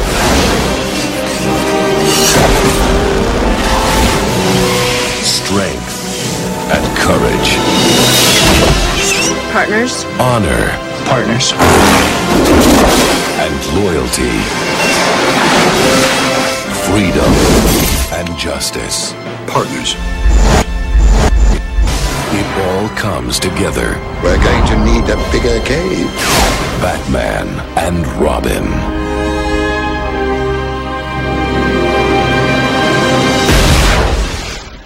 And welcome back to another edition of Operation Retro Shock and our second part off, Chris? Batman, I think it was. Batman Returns! Yes, Batman, my ears. And of course, coming on from the last one to this one is Mr. Lawrence Case. Hello again, Lawrence. I don't know why I'm waving at the monitor, but I'm just being... What's popping? Don't worry, I'm waving at the monitor too. What's popping? That's right. That's his catchphrase and stuff, is what's popping. What's popping? See? Stop looking at me, it's Lawrence's catchphrase, not mine. It's his. What's popping? It's MVP's catchphrase, actually. What's poppin', peeps? Yo dudes, I nicked that for Miller. Anyway, we'll dive right into this, I think. Into a nosedive for this sort of movie, of course. Can I just say before we start that I have never watched this film from beginning to end. I've watched up to wherever George Clooney is standing on the balcony with Elle Macpherson, and that's as far as I got. So... I don't think that's actually not far into the movie. So I don't think I'm going to be much use in this one, but I'm just putting it out there. But I'll chime in and say how crud what I watched is. So there. Alrighty. Well, alrighty then.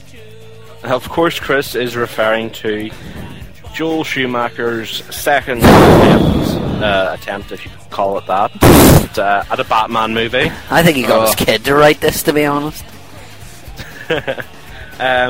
Obviously, straight off the bat, we have to touch on how truly awful is this film, considering what would be considered the star power, Lawrence. This film is one of the... Sorry. Can you put a beep in? Yeah, we can put a beep in. This film is one of the shit films ever made. It's terrible. I just like the fact that I wasn't expecting that big of a reaction from Lawrence, which is why I laugh. I just expected this is really bad film because Lawrence is so laid back. And this is a really bad film. This film is awful. This film is so bad. I'm sorry, the people who are going to listen to this podcast are going to get a bit of negativity, but then it's going to build into an amazing crescendo of one of the greatest films ever made. But this is the worst film ever made. This is terrible. This is worse than Wrong Side of the Town with Batista in. It would rank up there, and like I remember watching the film Species, and I was just like, "Oh my god, this is so bad." And at least that had, like, you know, Natasha something or other in it with her kiddo, so that was fine. But this film is that bad that it's one of those films like Catwoman that I've never watched from beginning to end and never plan to, because I have better things to do with my time than watch George Clooney. George Clooney, you're a complete and utter bleep.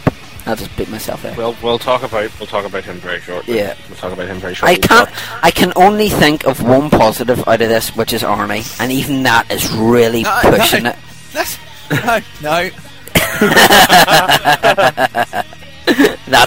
But as I say, that's really pushing it. It comes to something whenever one of Arnold Schwarzenegger's subpar performances is the best thing about this absolute dog turd of a film. There's one thing, maybe two, that I think on this film that make it that good. The only thing when it shows Arkham Asylum storage room when you see the Riddler's coat. So that's cool. And the only bit when Batman says this is why Superman works alone, he mentions Superman. That's it. That's the only two good things about this film. And Elle Macpherson's in it, and she's hot. I thought whenever you said about the two things, I thought you were just going to say Elle Macpherson leg 1 and Elle Macpherson leg 2. And when this film ends, that's the best thing. Refunds. Yes. I mean, the start of this film, the first line is, "I want a car." Robin Williams. Oh no, yes. Alan, you haven't said what you think about this film. I don't think there's much I can really add to what's already been said. You need to add the Alan Price opinion. The APO. Hang on, dudes. Someone's come into my house. Crap. Twit or tweet!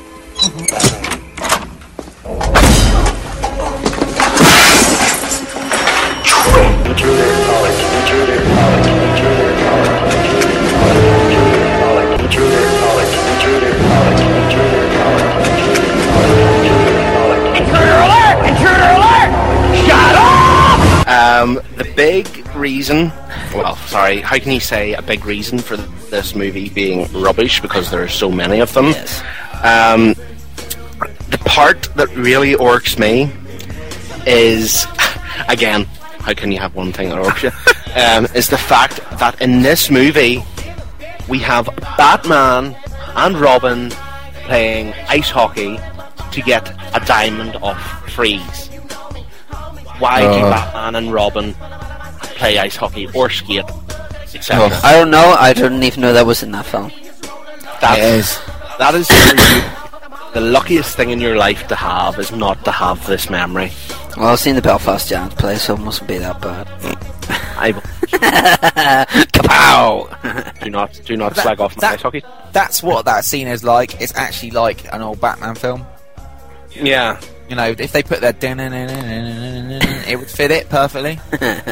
But for a motion picture in what is meant to be this and style, you haven't go and pay money to watch this? Exactly. Drivel? I wonder how many people actually went to get a refund for this. I'm sure there was probably enough. Yep. And I wouldn't blame them one bit. No. They probably went up to the counter and went, "This film isn't cool." Tonight, put it in the freezer. Yeah. All right. Of course, this movie starred George Clooney. Boo! Arnold Schwarzenegger. Yeah, everyone should get a boo in this film. Uma Thurman. Boo. And Alicia Silverstone. Fat boo. She's only cool because she's an heiress of music videos in the early 90s. If you had to pick one, and this is going to be a hard one. It's going to be a hard one. Lawrence, in your opinion, who gave the best performance and why? Lawrence, are you there? I know it is a stupid question, but we have to try. I can't. But Alfred, the guy who played Alfred. I think that's a fair point. What's his name? Michael Gough. It was Michael Gough, yeah. What about you, Chris? I would say Arnie. Just the fact that it's so cheesy, and it's just some of the best lines. Like, tonight a freeze is coming, and go like, "You're not sending me to the cola," and things like that. That's the only reason why I would pick Arnie. George Clooney, yeah, you were fine. Don't get me started on George Clooney. He is a glorified TV actor. Yeah. Plain and simple. He got flipping what is a quality I'm TV scared. movie. I'm scared here. Alan is really passionate about it. Really Alan, there's like foam coming out of your mouth. I despise this man. Not because of the fact I guess that whose calendar you're getting for Christmas. he was the main reason my mum held up the TV at blooming night watching ER. And also the fact of he does not have the quality to head such a movie as Batman. He has more emotion than Val Kilmer, I will give him that. But the simple fact of the matter is, George Clooney, he didn't have what I would feel the build of a Batman. He looked really weak and just... no. If we're going to say that, we've got to go back to Val Kilmer, because he looked really weak. There's that scene, and when he's got his shirt off, when he gets changed, he looks like he should be massive. He's Batman. He just looks like a little rat boy. Ratman, more like. Ratman. Splinter the Rat. Sorry, just on the Val Kilmer again. No, it's alright. It's okay. Yeah. It's just... Obviously, one of the main reasons, apart from appalling acting and the likes, is the plot line was... Hold on a minute, this film had a plot line? This is where I'm going to... It had about 6 different subplots, this film. This is what we're going to mention here, is the plot line, if you could call it that, was wafer thin. Wafer thin mints.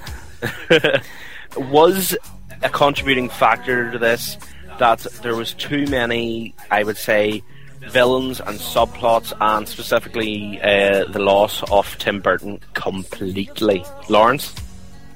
No, this film was just rubbish. There's no excuse for this film at all. No, if Tim Burton was there, I think the studio would have dominated him and told him to still make this rubbish film.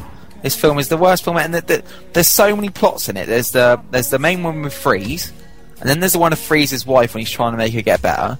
Then there's the Poison Ivy one, how she wants to make plants take over the world. Yeah. And then there's Alicia Silverstone with Alfred, how she's turned up. Then there's Alfred not being very well. And then there's Dick Grayson wanting to come out of Batman's shadow. It's just terrible. The writing of this film. It really is bad, like, because one of the ones that really pisses me off is it's strong words for such a rubbish movie. Ladies and gentlemen, must apologise for the language of Alan Price on said podcast, but if you watch Batman and Robin, you would understand. And the studios never apologised for the film. I think we're allowed to swear if we're reviewing it. Yeah, is the fact that Alicia Silverstone's subplot with Alfred is so ridiculous, and there's absolutely no basis for it, because she arrives and she says, I'm here to rescue Alfred because he has been your servant for like his whole life and he's not happy. Has she personally seen what Alfred does on a day-to-day basis and this relationship he actually is meant to have with Bruce Wayne? Alfred was effectively Bruce's father after his parents died, so I think it's more than just him being like his butler. Yeah. Come on here, people.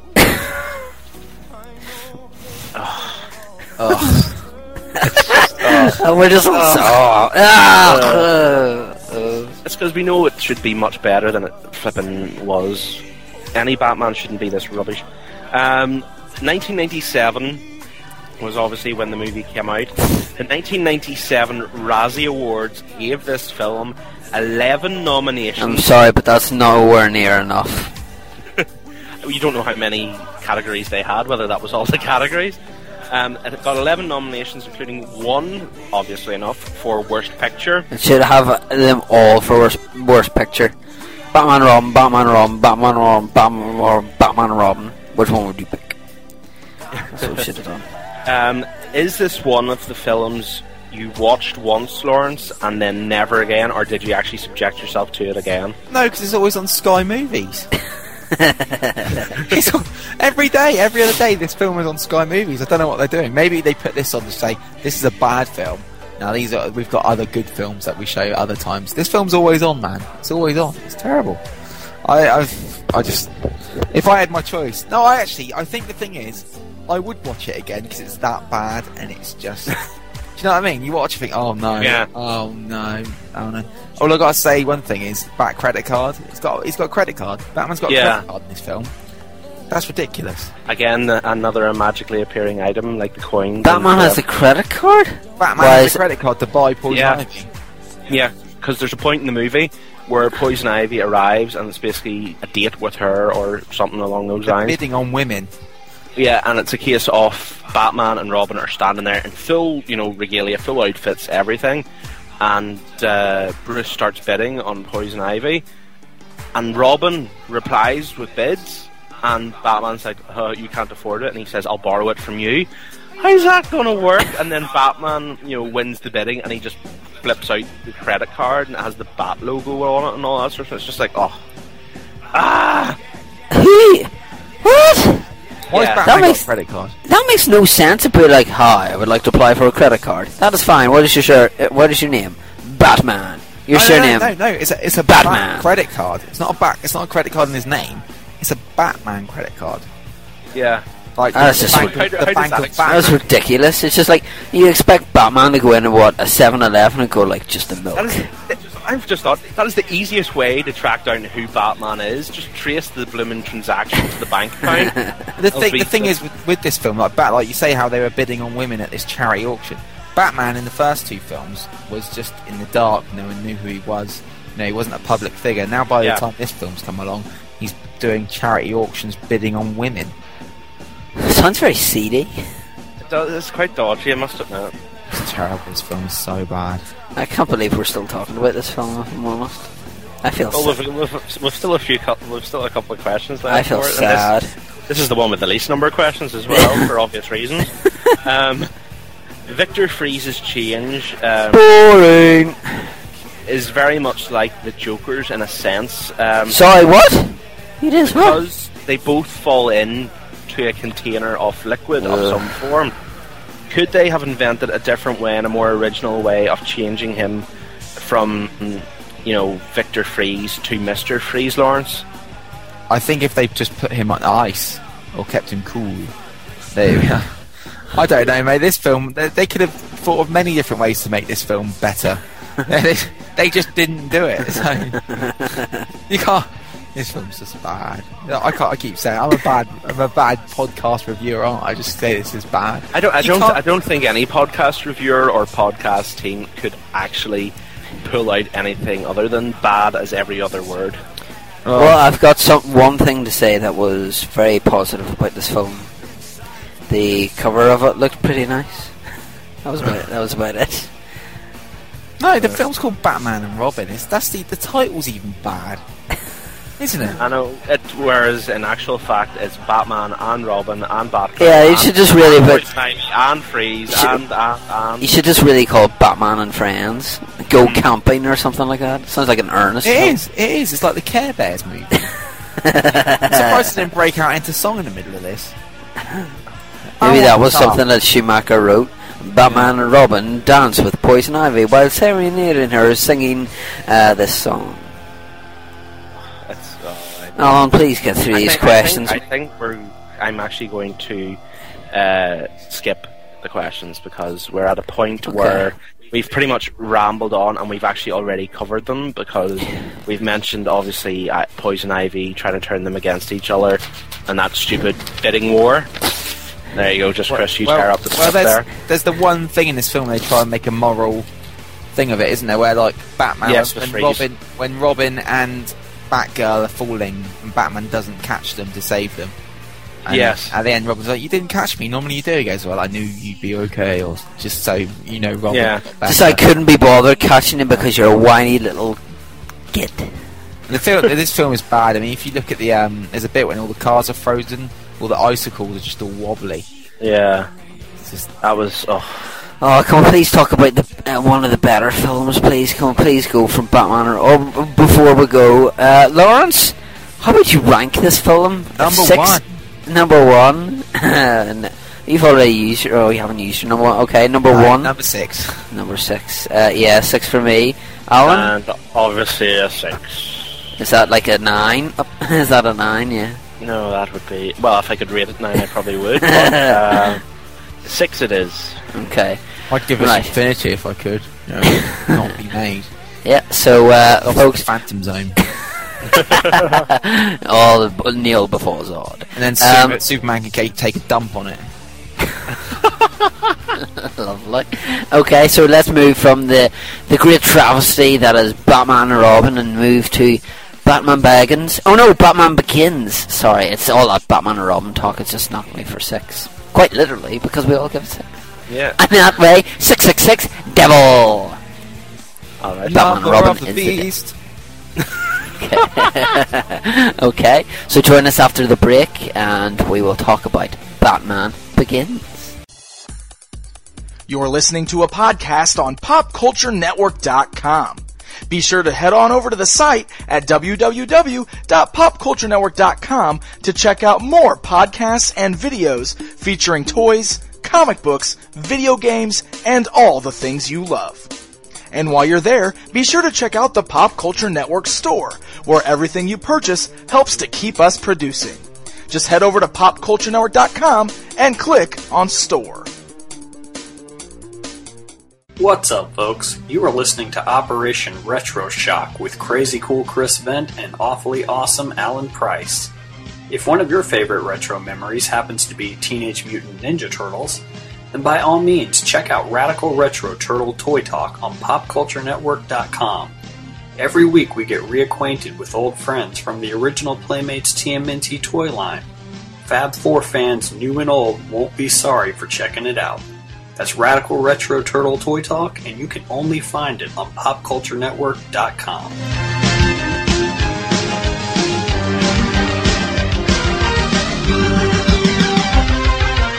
Turtle power! Tell us, Mr. Wayne. What do you fear?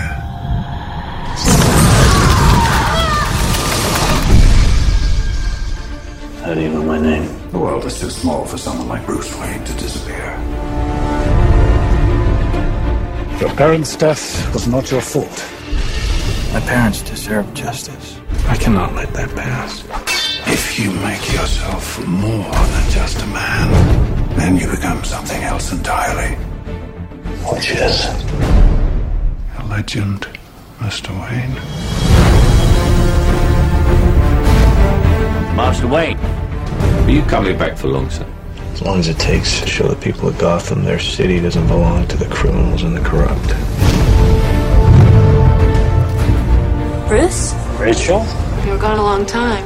I know. Things are worse than ever down here. What chance does Gotham have when the good people do nothing? Nomex survival suit for advanced infantry. Kevlar utility harness, gas-powered magnetic grapple gun. What's that? Oh, the tumbler? Oh, you wouldn't be interested in that.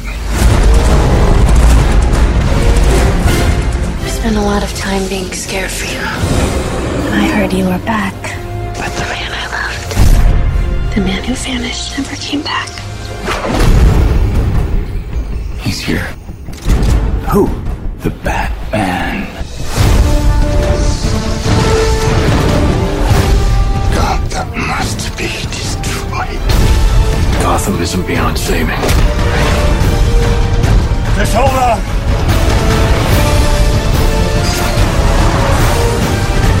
Rachel!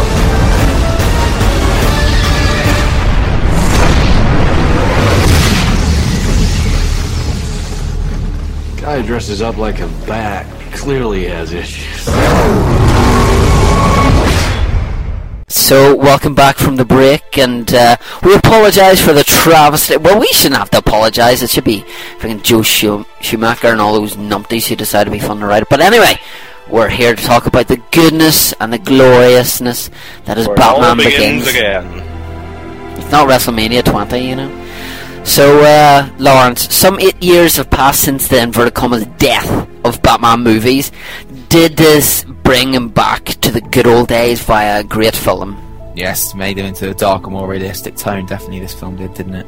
It was great. This film is brilliant, and then obviously the one we're going to go on to next was even better. This is a great film franchise, and it's fantastic. Yes, Alan. Oh yes, I think the big thing besides going back to the darkness is the fact that we mentioned in the first Batman movie, we kind of see the seeds slightly of how Batman began in the sense of his parents dying, but in this you really see where the big influence came from. Obviously it's slightly different from what we saw in the original Batman, that he falls down the well and all the bats rush towards him, and that's where kind of the impression comes from. But it's nice to see that they've just taken a slightly different, route from that, and you actually see that from day one as a child, that's influenced his life. Yeah. I was when I first saw this film, though, I don't think I liked it the first time I saw it. I think it was the same as you. It was the same with me, it's a slow one. I think it was like Gladiator. I didn't enjoy the first time I watched Gladiator, but the second time I enjoyed it a bit more. I didn't understand why they didn't have the Joker kill his parents.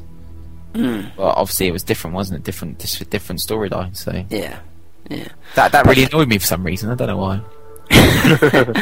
But yeah, it kind of brings it back to the good old days, and you have a good film to sit down and watch, and it's one of those films that you can really watch anytime. And obviously we have a couple of big profile names which we'll touch on later on.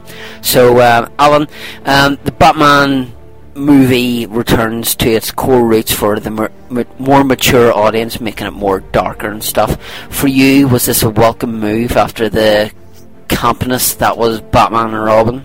With its rubber nipples. Shut up. Just shut up. Another Joel Schumacher awfulness, but indeed it is and was a welcome return to what Batman should always be, and that is in a motion picture, serious, a bit of darkness in there, a real good plot behind it, because there was a hell of a brilliant plot to this, because it takes you right through, explains not just how he became Batman, but also the likes of his fighting techniques that he learns and all that sort of stuff. So the likes of Nolan, who had this was his baby, his restarting of the franchise. It can't be explained how good it was to see Batman back as strong as it was. Mr. Case? Oh, I totally agree. It made it a lot more realistic. Like Batman could actually happen. Do you know what I mean? Mm-hmm. Like a dude could go and train up and then become this badass vigilante, and that's what made these two films so good. I mean, another thing with this film which made it so good was Christopher Nolan's direction. Yeah, I love that. All the shots they does flying over Gotham, and which was Chicago, obviously. What was the film that came out in the summer with Leonardo DiCaprio in, which Nolan directed?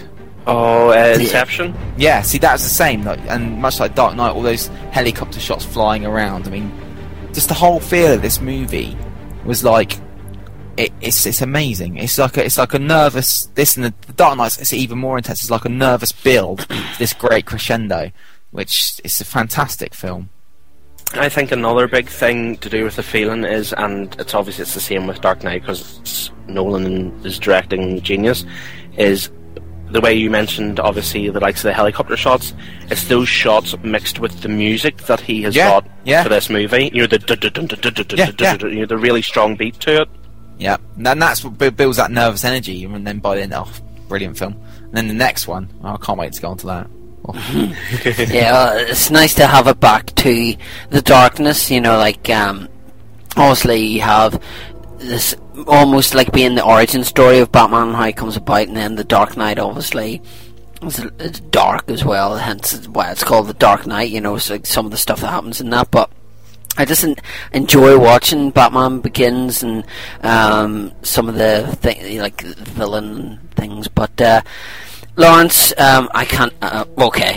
Christian Bale plays Batman in this movie. Obviously, this gentleman is better than Clooney, but in your opinion, is he better than Keaton?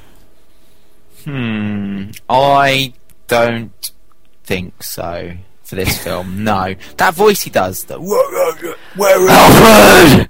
What are you trying to kill him? Where is he? I mean, how can he do that without shredding his vocal cords? But, it's a good thing he's not a singer because he would lose his voice.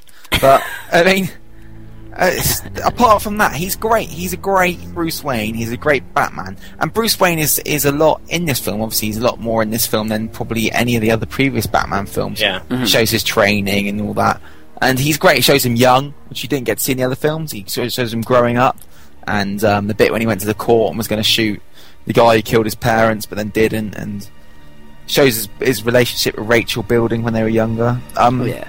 But I don't think he's as good. But for me, Keaton's got he's just crazy, and I feel like he could be Batman because he's that crazy. Christian Bale, I'm actually having a conversation with myself here right now. I think they're as good as each other. There you go. I'll sit on the fence. Okay, I think with Christian Bale, I find. Do you ever watch Smallville, Lawrence? Do I watch Smallville? I watch Smallville all the time. Right, Lana Lang? Yeah. Yeah. With me, I find that Christian Bale and her whisper. They don't talk, they whisper. I find with Christian Bale, as Bruce Wayne, he tends to whisper an awful lot, and it's like, what? What are you saying? There's a running joke I have with a friend, wherever I keep saying that Lana Lang, Clark will say something, and Lana will just reply with... all the Smallvilles with Lana Lang isn't very good, to be honest. No, Lewis, that's fine. That's all gravy, but that's for a different day. But for me, Michael Keaton nailed Batman and Bruce Wayne. But Bale looked troubled, which was good. He played it well. He played the rich man when he could be, because obviously when he had the internal turmoil of being Batman and all the troubles he's gone through. Then when he needed to be the rich man playboy, he played that very well as well. I thought that brought some humour to the film. For me, I think Keaton is the better Batman overall, but I think Bale would be the better Bruce Wayne. Yes. I think that's the way it works, because Christian Bale, obviously, like Lauren said, we see a lot more of Bruce Wayne in this movie, because it basically is a really big prequel to Batman, because we see, obviously, him learning and all that sort of stuff. You see, again, if we touch on the likes of Val Kilmer, the emotionless. Let's not touch on Val Kilmer ever.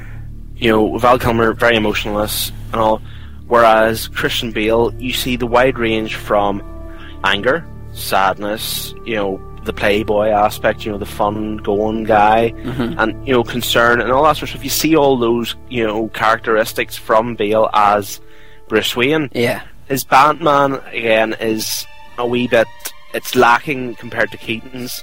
It can't, you know, it's still far above the likes of Val Kilmer and Clooney, you know. But it's a wee bit, you have to question, why did he do the voice? Why does you know, is his face mask, you know, so tight that it absolutely wrecks his throat or something, that he can't talk properly? You know, is it a case of someone can't put his voice into an analyzer and work out that it's actually Bruce Wayne or something? But I know he's trying to sound menacing and, you know, evil sort of a wee bit, but, you know, that's a wee bit dodgy. But it's okay when he does it when he's shouting at someone, trying to intimidate definitely. But then when he's just doing a conversation with Gordon or someone, or even when he, like the bit when he gets the Scarecrow's crazy powder in his face and falls down, you know, he sets on fire, and he's talking, like you've done the bit, Chris, when he was going Alfred, he's doing it there, and it's like, you don't need to do it there, you know. Hopefully if they do a new one, he won't have that, because that was a big problem with the film. Not a big problem, was it? A lot of people whinged about the voice of Batman.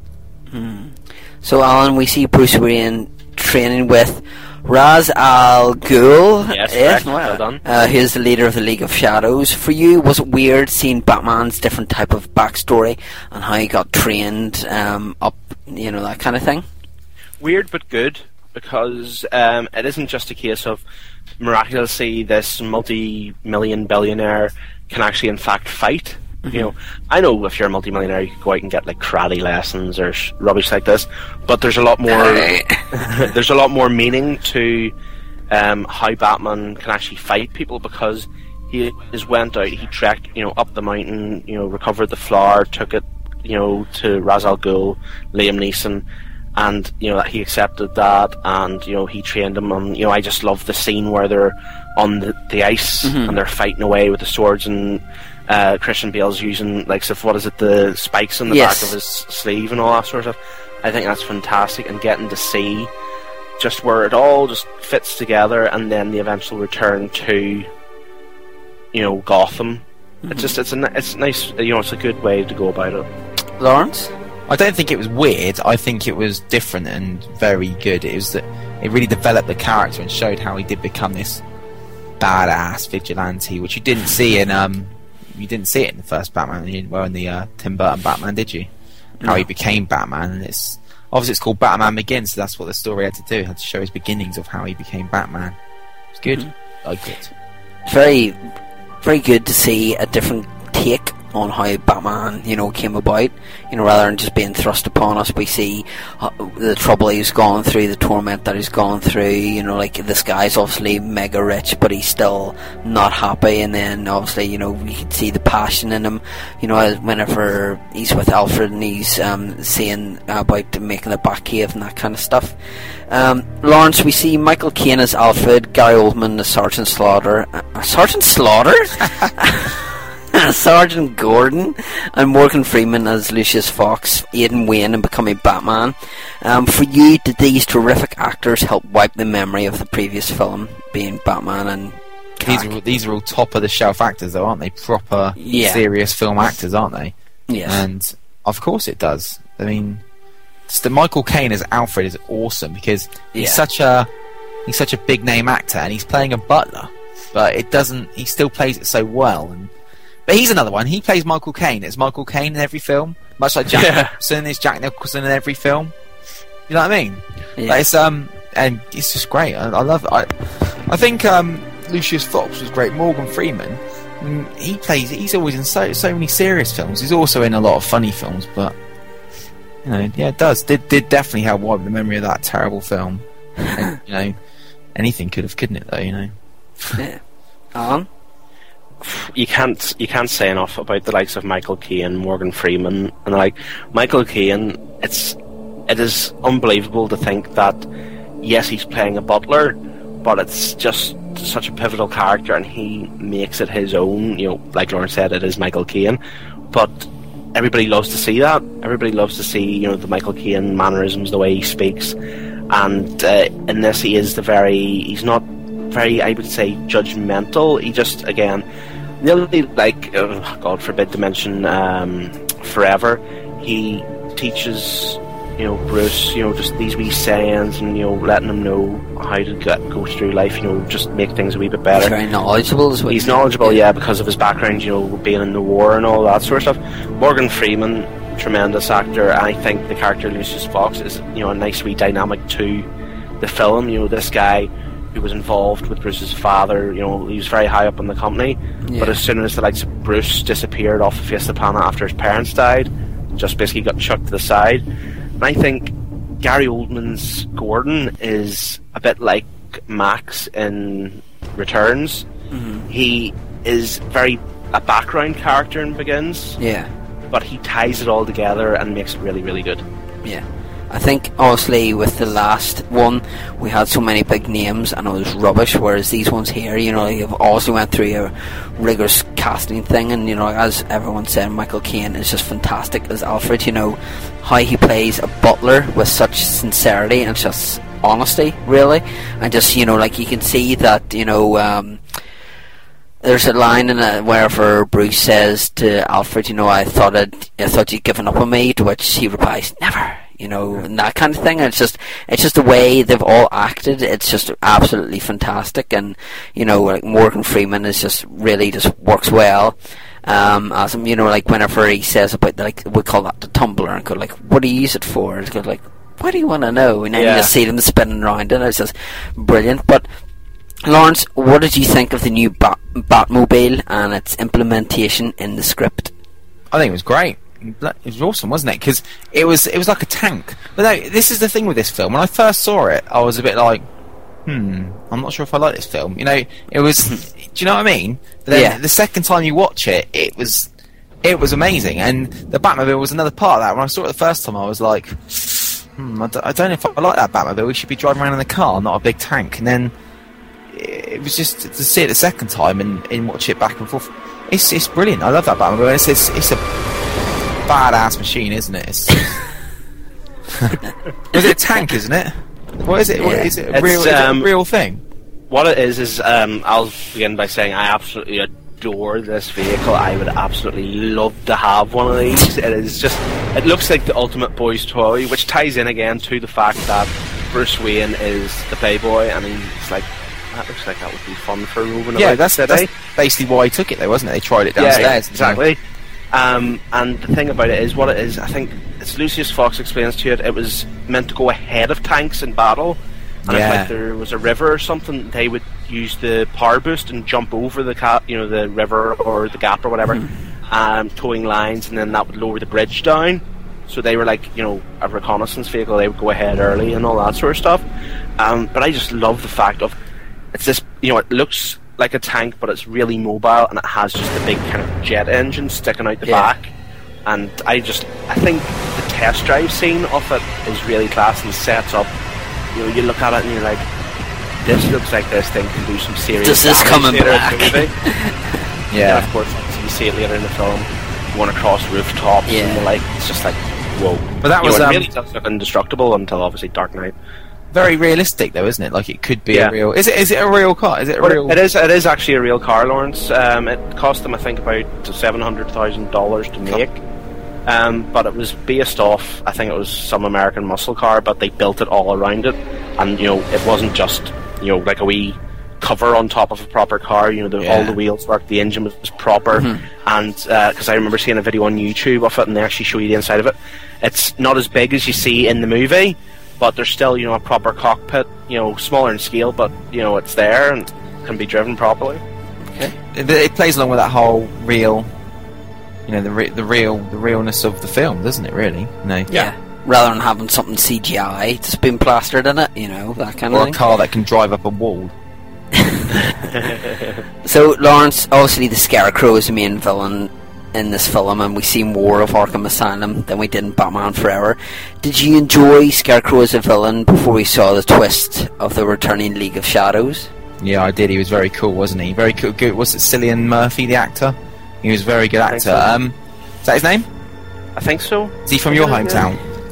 No, Liam Neeson is. Liam Neeson. No, it's he was good, wasn't he? I mean, it's because for the first Batman film in a new series, it's strange having the Scarecrow. He's not really a very mainstream villain, is he? You would have thought they would have gone for the Joker first time round, but he was good, wasn't he? That is the thing. I think that Nolan made a good, very dangerous, but in the long run, correct decision by not just going, right, let's go immediately and jump in with one of the big characters everybody knows from the previous films.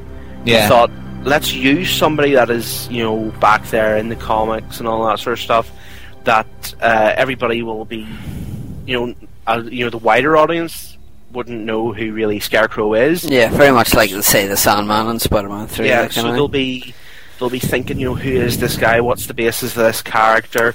And then, obviously, there's no other main characters in this movie, besides Scarecrow and Ra's al Ghul, and I think it's a very good idea that they went that route, and I like the way he is this, kind of psychiatric doctor guy, and he's basically, there's the people who are getting sent away, there's like the crime lord guy who gets put away, and he sprays him with the stuff to get him sent to Arkham for his own experiments. Yeah. It was good how it built. Like they said about the thing, the water molecular thing. Like, I got stolen, and you didn't know who it was stolen by until the end when you found out Ra's al Ghul stole it. It was great. Yeah. And when Ra's al Ghul turned up at the Bruce Wayne's party, that was awesome, wasn't it? Yeah. I think that's a class thing about. Obviously, I was mentioning about Bale's Bruce Wayne. Just the way you see him in the corridor with Alfred, and he just says, Alfred, this is, basically it's going to kick off, and he just walks around the corners acting all drunk and all that sort of stuff to basically safely get everybody out of Wayne Manor before it kicks off, and just the kind of quiet talking between him and Ghul before really just all hell breaks loose and Wayne Manor gets burnt to the ground. The people in Gotham City in that Batman storyline must think Bruce Wayne is not a nice person. He has to make a lot of sacrifices in his life, doesn't he? Because in both films to protect people, doesn't he? Mm-hmm. Which is a lot different again to the previous Batman. The original two Batman movies. Bruce Wayne's out there and he's fine, and Batman is still reasonably loved character. There's only really the time where in Returns where he's thought to push the girl off the building. But apart from that, Batman was always loved in the early films, whereas now there's always the sacrifices from Bruce and the sacrifices from Batman. Yeah, people must think he's a-hole. They must think Bruce Wayne's an a-hole because he does all this stuff in these films like that party, and there was the guy says, you're nothing like your father, or your father would be ashamed of you, and he told everyone to leave the party. Yeah. But he's just doing it to protect them. It's good. Okay, well, obviously we were touching on the finale and stuff there. So, Lawrence, after the finale, Batman is a hero and Bruce regains control of Wayne Enterprises. So, obviously we see Batman and Gordon on the rooftop with a possible return of a much-loved villain. For you, was this a nice ending to the film with the teasing of the Joker card? I think the first time I saw it, it wasn't so much. It was like, oh wow, they're going to make a sequel then. But then when you've seen The Dark Knight, and then you go back and watch Batman Begins, then you think, this is I think we've hit the honey pot. Because I think that maybe is the case, is obviously we've been mentioning that it was one of those ones that would grow on you. Yeah. And it does make a lot more sense. You can see where Nolan was going from. He was laying, the foundation for Dark Knight, and it all led to this point at the end of Begins, where Batman's standing there just chatting away with Gordon, and you see Gordon saying, basically, I thought you'd be interested in this. Yeah. Sees the card, and then you're like, party time, and then you go back and watch Dark Knight again. Just fantastic. I'll look into it. I can't do that voice. Okay, so Lawrence, if you were to rank this, what number would you give this? 4. It sounds really bad, but but 1 to 4 for me are all so close, so they're all really 1. but 4 for this. Yeah, it's a 4 from me as well. It's a 4 from me as well. Which means, Lawrence, we are 100%. Yeah. What are you going to get us, Chris, as a prize? I don't know. I might get you tickets to a Voodoo Vegas concert. I'm pretty well in with the lead singer, but I'll see what I can do. I don't know, we may sort you out with something, Lawrence. Who knows? You may get a Ghostbuster toy from me. Woo! I'll not say what, but you may get a Ghostbuster toy from me. So obviously Batman has went on forever. He's had well, Batman didn't end up going on forever in that case in those early films. But then Batman had a beginning, and then Batman's going to have a very dark night. So he is. It's not that dark outside, but anyway, it's a dark night. So join us after the break whenever we'll be discussing one of the finest Batman films possibly ever made, Batman the Dark Knight. So we will see you after the break. Hi, this is Larry Canty, the voice of Lion-O from Thundercats. You're listening to Alan Price and Chris Vince on Operation Retro Shock. Thunder, thunder, thunder, Thundercats! Oh! Hey guys, I'm Rob Bass from Not Mitten Box, and you're with Chris Vince and Alan Price, and this is Operation Retro Shock, only on the Pop Culture Network. Hi, my name is James Eatook, and you're listening to Operation Retro Shock, which covers all things retro, much like Serial Geek magazine. Head over to serialgeek.com to buy the glossy magazine dedicated to the cartoons of the 80s, like He-Man, She-Ra, Transformers, Thundercats, Teenage Mutant Ninja Turtles, G.I. Joe, etc., etc. Something weird, and it don't look good. Who you gonna call?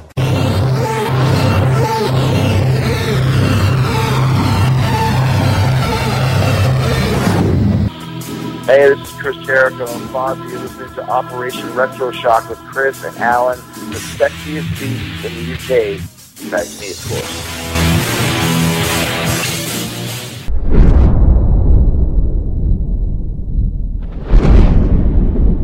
You've changed things.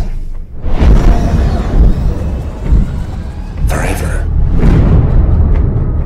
There's no going back. See, to them, you're just a freak. Like me.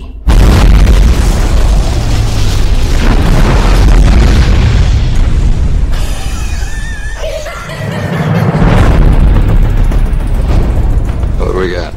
Nothing. No name, no other alias. Clothing is custom. Nothing in his pockets but knives and lint. Evening, Commissioner. Why so serious?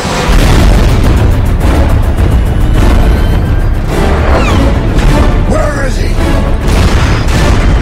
People are dying. What would you have me do? Endure.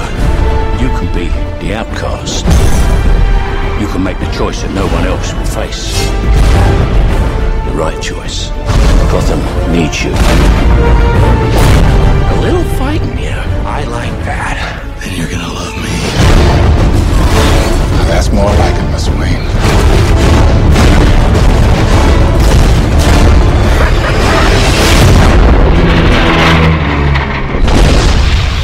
It's all part of the plan. Come on, hit me! Let's put a smile on that face.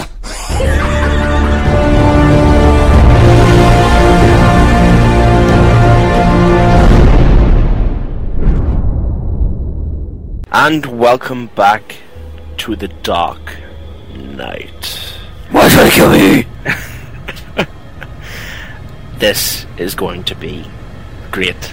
I can't wait. And not as in Batman and Robin. Great, as in like dissecting it and tearing it apart. This is actually going to be legitimately good conversation. It's going to be much love to the Batman. Yeah. Much props.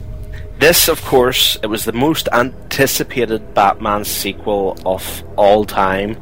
It has grossed $1 billion worldwide, and of course had the hype of not only most anticipated sequel, but the only Batman movie never to have Batman in the title. Was the hype worth it, Lawrence? Yes.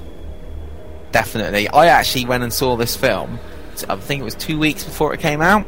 In the UK, so I had some friends that worked in the cinema, and they got me into the cinema. They got me in to watch it, and I think the film started. We started watching it at 2:00 in the morning. Awesome. I just watched it from 2 till I don't know what time, however long it was. 2 hours. 5 or half 4. Half 4, 5. Yeah, we were there from half 4, and they got like loads of free popcorn. We watched it, like loads of the employees of the cinema. So it was amazing, well worth it. It was an amazing film. So good, isn't it? It's so good, this film.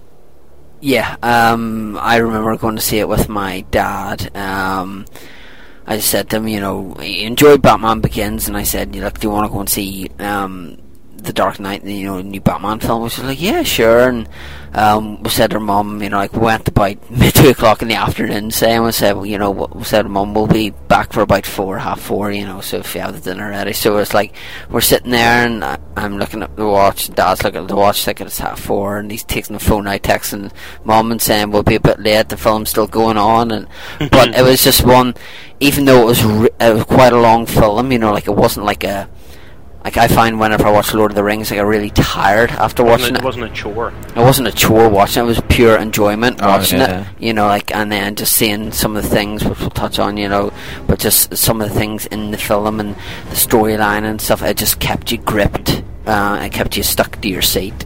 Yeah. I had to went and saw this movie probably at least 5 times in the cinema.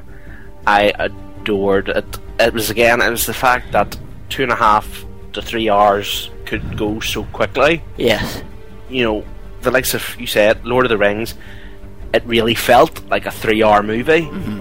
Whereas this, you would sit down and you would be watching away, and you would maybe glance down your watch or whatever, and you would say, what, is that how far, you know, is that how long I've been watching this already? But it really was fantastic to go and see it, because it is one of those movies that, yes, if you watch it at home, maybe with surround sound, it's really good, but it was a real cinema movie, because the likes of sitting in your seat and like the rumble of, say, like the tumbler going down the street, and the, you know, the explosions, it all just vibrating through the chairs, and just that feeling it was great. I really enjoyed it. Of course, we have to mention the late Heath Ledger portrays what could be considered a more sinister Joker, winning him the posthumous Oscar. But did we as fans prefer Ledger or Nicholson? I know we mentioned this in the last episode, but Lawrence, what is your opinion? Yes, because he was completely different than any other thing that Heath Ledger had ever done, any other performance that Heath Ledger had ever done. Mm-hmm. Jack Nicholson, although he was amazing in the film, like I said, was just playing Jack Nicholson as the Joker. Heath Ledger was amazing. I heard he like locked himself away in his room for like 2 months, just studying his voice on the tapes. He didn't want to sound like Jack Nicholson's Joker. Yeah, it really was. He really put the effort into it. Why so serious? Chris? As much as Heath Ledger was brilliant in it, I would have to prefer Nicholson. I just think Nicholson, maybe it was a case of maybe, you know, there were certain aspects of the Joker that Ledger watched Nicholson and said, right, I'm going to interpret that, but I'm going to twist it into this. You know, like obviously, you know, we saw a great magic trick and, you know, him making the pencil disappear and all that kind of stuff, but nothing takes away from his performance. One of the best performances in a Batman movie from start to finish. It's just is Heath Ledger, and unfortunately, with him passing away, we'll not get to see, you know, like if he was going to be kept in, you know, the other Batman films. But he's left a great film as a last reminder of what he can do. They're not going to recast the role, are they? No, they aren't. Nolan has came out and said that Joker will not appear in any of his Batman movies from now on, which I think is the best choice he could ever make. Yeah. Because it leaves, like you say, such a lasting impression. In my opinion, between Nicholson and Ledger, both really good performances, but the thing for me that edges it for Ledger as the better Joker is the amount of effort that Ledger would have had to put into the role. Lawrence said that, of course, it's very Joker was Nicholson turned up to 11, whereas Ledger really just thought about his role and thought what he would do and to make Joker his own. And that is the defining factor for Joker, because the whole, yes, Joker in Batman, the original Batman, had his, his sinister plans with, the soap, the, makeup, all that sort of stuff. But there's so many different things that Joker does in Dark Knight. Obviously, yes, the pencil trick, making the pencil disappear. But then there's the bit where, obviously, I don't think the guy's ever named, but not to sound at all dodgy, but the black gang member who has his bodyguards there, obviously the one that gets the pencil trick. But he says, I want this clown dead or alive, and offers ransom money for him. But then when Joker arrives, he's just pretend to be dead, lying there in the body bag, and then gets up and then obviously slices your man's throat or slices part of his cheek or something, and then he snaps the pull cue in half. Yeah. Says we're going to have trials, so basically they're going to have to fight to the death with really sharp, pointy pull cues. Yeah, it's just all those sorts of stuff. The twists of he says you don't create a plan. If you say, I'm going to blow up a bridge, or I'm going to blow up this, I'm going to blow up, say he's going to threaten, the mirror or something. He says, people won't panic about that.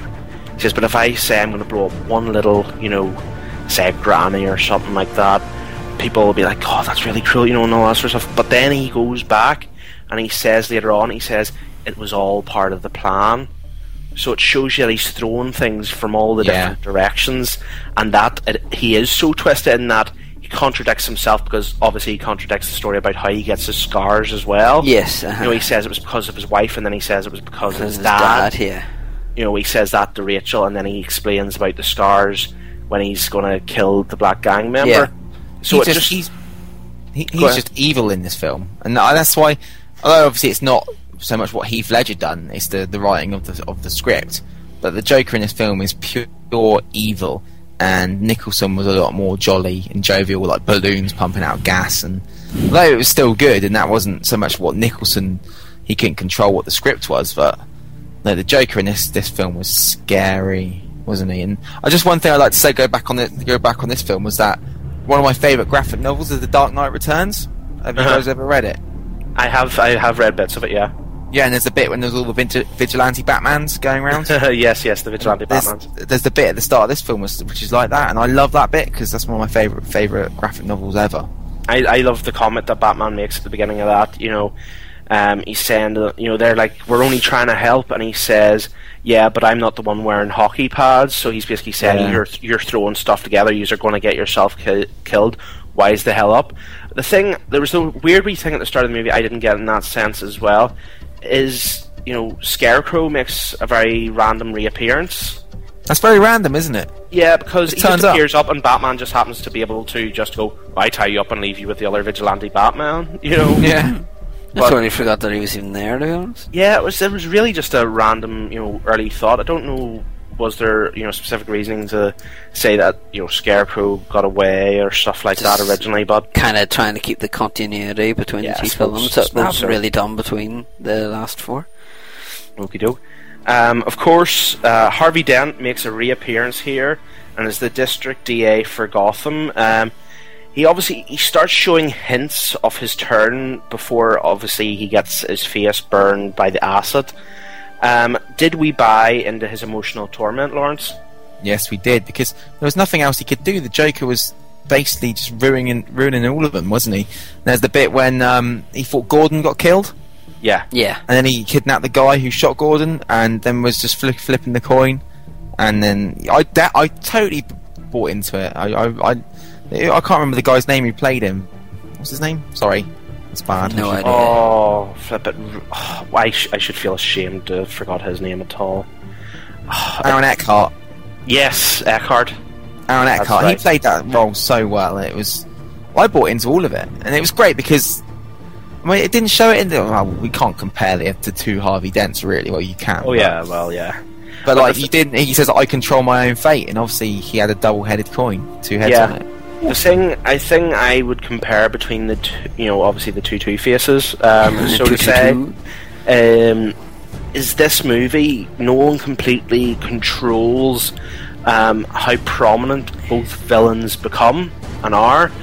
Obviously, in Forever, like was said, Two-Face becomes a very background character, whereas both Joker, it's nearly like Joker in this promotes Two-Face, to that higher level of bad guy, obviously in the hospital, and introduce a little anarchy.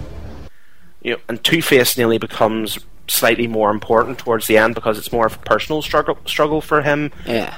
The likes of Gordon's family. So it's a case of it's a really job well done in my opinion. What about you, Chris? Yeah, as we've said, it's a case of he has more of a purpose and more of a reason to be in this film than, say, like in Batman Forever. But even though he's in with probably the most recognisable Batman film in the Joker, it doesn't lessen or cheapen his character. And obviously, as we've said, this brings the emotional side of one of the villains, and I think he portrayed it very well. And even though Tommy Lee Jones is quite a good actor, I think he vastly outperformed Tommy Lee Jones as portraying Two-Face. Definitely. Of course, obviously, Gordon is back in this film. He is now a lieutenant even. Gordon, once again, he's vital to this film. Obviously, the faking of his death in order to capture Joker, only to realise that it was all for nothing, and it was, as I said, part of Joker's plan. Did we think Gordon deserved more screen time? And of course, he was the only one to talk to Batman at the end of the film. Lawrence, I think he got quite a lot of screen time in this film. He got more than Begins, but it's still a case of it's probably the point could be raised that he didn't get as much screen time because of his faking of his death, but it just adds up really. I think he is pivotal to the whole film. Obviously, like you said, I think Gordon got as much screen time as that was needed for the story of the film. It was good because you saw his family at the end of the film. You saw his son and what he was fighting for as well. Why he wanted Gotham to be. He wasn't just a police officer. He had a family. He had a wife. She thought he died, then he came back to life, and you saw what he was fighting for. So he had enough screen time for me. I thought it was perfect. Chris?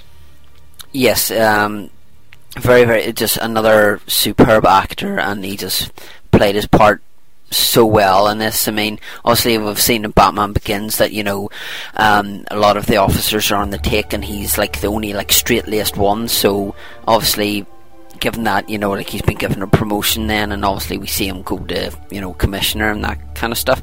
But he's just been. He is one that's integral to the part, and you can, as Lawrence says, you see that really in this film and in the last film as well, that he's the only one that you kind of see fighting for his family. Although you see his, isn't it is it the Joker or Two-Face that captures his son? It's Two-Face takes his family to where Rachel died. Yeah, so you see what he's fighting for. You see the torment that Two-Face is putting him through due to the fact that he's got his family there, and he's powerless to stop them really. But just a very, very important part of the film. But this is where this film's so clever, because it's like Harvey Dent was the White Knight of Gotham. Yeah, and Joker broke him down to turn him into this evil person that was going to kill Gordon's son. Yeah. That's why the Joker is just the ultimate villain in this movie. The one thing we haven't touched on, and I've just been thinking about there, is that Gordon is more than just a backup character. He is pivotal to it. Yeah. With this new start with Nolan, we've been talking about We see how the roots of Batman began and all that sort of stuff. But we also see the start of Gordon. You know, it isn't just walk in and he's Commissioner Gordon, he's the head of the police. He is a basic detective, then he's promoted to sergeant, and then lieutenant, and then finally, after some fantastic work and trickery by faking his death, he is promoted to the top job and it becomes Commissioner of Gotham Police Force. It really is not only evolution of Batman, but the evolution of Gordon as a character and a person. And I think it's really good that you actually see the whole new dynamic. It isn't just what is this old fat man that has been in the police for maybe years and years. It's actually a Gordon who's reasonably young, is fighting for his family, and I think it's good that the aspect of his family was brought into it, and it isn't just Batman's struggle with villains. There's also just that wee side part, you know, of there's actually personal conflict. But it also plays on Batman because obviously he's lost his parents, so he can see, you know, what Gordon's going through, the fact that he could, you know, like his son, he could lose his son, and therefore his son could lose his dad, and that kind of thing. So that's why it plays on the emotional heartstrings of Batman, you know. Speaking of emotional heartstrings, I think the thing I love most about, well, the favourite line Gordon says, from, you know, in my opinion, in the movie is when he arrives home and he walks into his son's bedroom and his son wakes up and is a wee bit groggy and he says, "Daddy," you know, he's like, you know, puzzled. He's not sure whether his dad's real or his dad's, you know, like a ghost or something like that. It's a dream. And he says, "Did Batman save you, Daddy?" And he goes, "No, I saved him." You know, it's Batman was the one he actually needed saved at that stage, and Gordon managed to do that. So he isn't just a backup character in the long run. It'll be interesting to see where he goes in the next movie. Of course, obviously, there was the kidnapping of Rachel and Harvey. There had to be the tough choice for both Batman and the police. Who do they go to save? Batman, of course, thinking with his lower extremities than his brain, decides to go after Rachel. But in fact, because of Joker's, again, his plan when he was in the police station, gives Batman the opposite address to where she in fact is. He gives him the address of where Dent is. So he goes off, and we obviously see the demise of Rachel in a glorious explosion. This leads to the final rise of Two-Face, obviously, sort of say, facing Batman after being taken to the hospital and that sort of stuff. How do we think, did we like the way it was geared up, you know, going from the hospital and then chasing down, you know, each of the crooked cops, and then finally going after Gordon's families, Lawrence? Yeah, that was great. I mean, I know Chris thinks it was kind of stuck on at the end, do you? Sorry? Do you think that bit was kind of stuck on at the end, all the Two-Face stuff? Some of it was, yeah, but I think it's, you know, obviously the death of Rachel really makes the Two-Face character blossom, you know, like that gives him... It truly does, and I mean, that whole thing of going around, he was evil. He turned into the Joker, even to be more evil than the Joker was, to be fair. Doing the stuff like putting the belt on, and then when they're in the car, the guy, he flips the coin, the bent cop gets away with it, and then he flips the coin for the driver, shoots the driver in the head, never crash, and it kills him. Who was that? Was that Eric? Was that a copper, or was that Eric Roberts? That was Eric Roberts. That was the mob boss. I think that was a brilliant scene, because just the puzzle, you know, the puzzling look on Eric Roberts' face, because, you know, he says, you know, it couldn't hurt your chances to tell me who the crooked cops are. Yeah. And so he tells them, you know, it was Ramirez. You know, Two-Face flips the coin, comes back okay, and Eric Roberts is all like, "Yeah, look, I'm fine," you know, ha ha ha. And then he just flips the coin again, and just the puzzling look, and he's like, "You know, who's that for?" And he goes, "Your driver," and then just flips the car. Fantastic. Yeah. It's awesome. I think it just, and the reason why, I mean, this is what the other Batman films didn't have, that what you didn't know why. Although Tommy Lee Jones was saying stuff like, "Bruce, you're always a good friend to me," we never got no reason why Bruce was a good friend to Harvey Dent. It didn't say why that was, but then you truly saw the reason why Two-Face was created. Brilliant. Because I think even more so in this part of the movie is the fact of the way Joker said, create some anarchy. This allowed a distraction. You know, it allowed Joker was doing his part, you know, anyway. He was, the whole boat thing. Choose, blow it up or I'll blow you both up. Yeah. But at the same time, Batman decided, I'm going after Joker. I have to go after Joker. He's the guy who's going to do all this harm. Yeah. But when this is all going on, Two-Face is off doing all that other stuff, killing the cops and all that sort of stuff, and then kidnapping Gordon's family. So Joker, even though Joker gets captured by Batman, his plan's still continuing. Mm-hmm. Yeah. So it's just. And he probably knew he got cut. He probably guessed he might have been. No, but his plan failed when, for him, one big thing failed when the boats didn't blow each other up, did they? Yeah. People's goodwill fought through. Exactly. Of course, at the end we saw that double finale, and you were kind of saying that maybe the Two-Face stuff was stuck on. Do you think it was maybe just a little too much going on at the end, Lawrence? No, I don't think so, because like we've already said, it was all part of Joker's plan.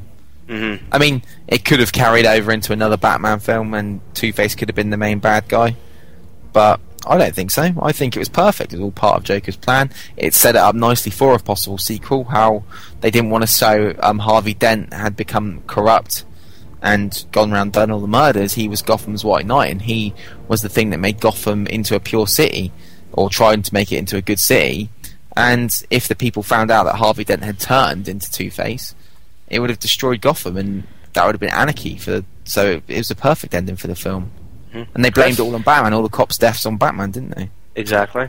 I don't think we saw enough of Harvey Dent, but I don't think we saw enough of Two-Face. I think Two-Face would have been one that, fair enough, the stuff he did in the film was great, that's all, granted, but I don't think we saw enough of his character. We saw the development from Harvey to Two-Face, but we didn't see enough of Two-Face, so I would have liked to have seen him, as Lawrence said, in the sequel or whatever, and it was nice to see how he, the origin of as how he actually became Two-Face, that was something for me that was quite, really well done, it was really well done, but I think, unlike the last, the fourth Batman film, whose title I'll not say, you have so much going on and so many plot lines and it doesn't work, whereas here you have so much going on but it works, and it's enjoyable and the time doesn't drag, and that's the key thing, is that it's a film, it's an entertainment media, so it has to be entertaining, which it was. Exactly.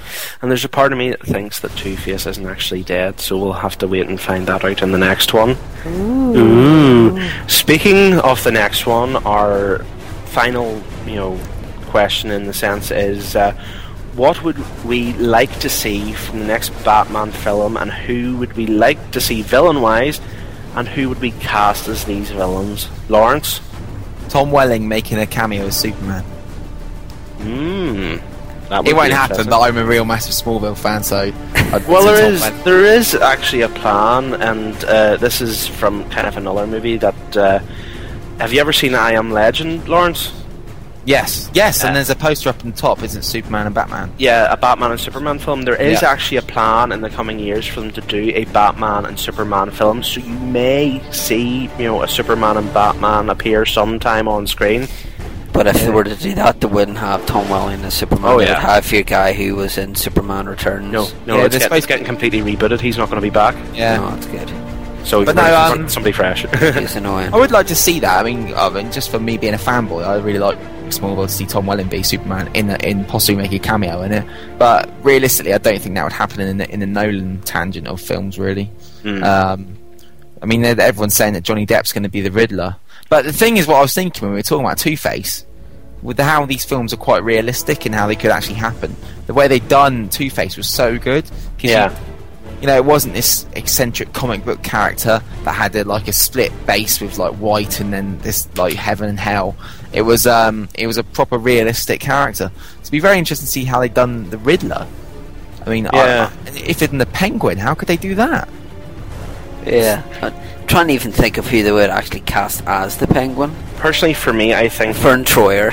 No, for me, I would like to see Penguin make an appearance in Nolan's universe, because I would like to see how Nolan would approach the character. Because he's been very smart with the way he's approached the likes of Joker and Two-Face and all that sort of stuff. So it'd be interesting to see where, what would Penguin's backstory be? Would it be similar to Returns, or what would it be? For me, an actor who I think would be very good as Penguin, he's not, a Danny DeVito-like or anything like that, but I think he's a very good and capable actor that could pull it off, is Philip Seymour Hoffman. Yeah. I think they've said that he could be the Penguin, haven't they?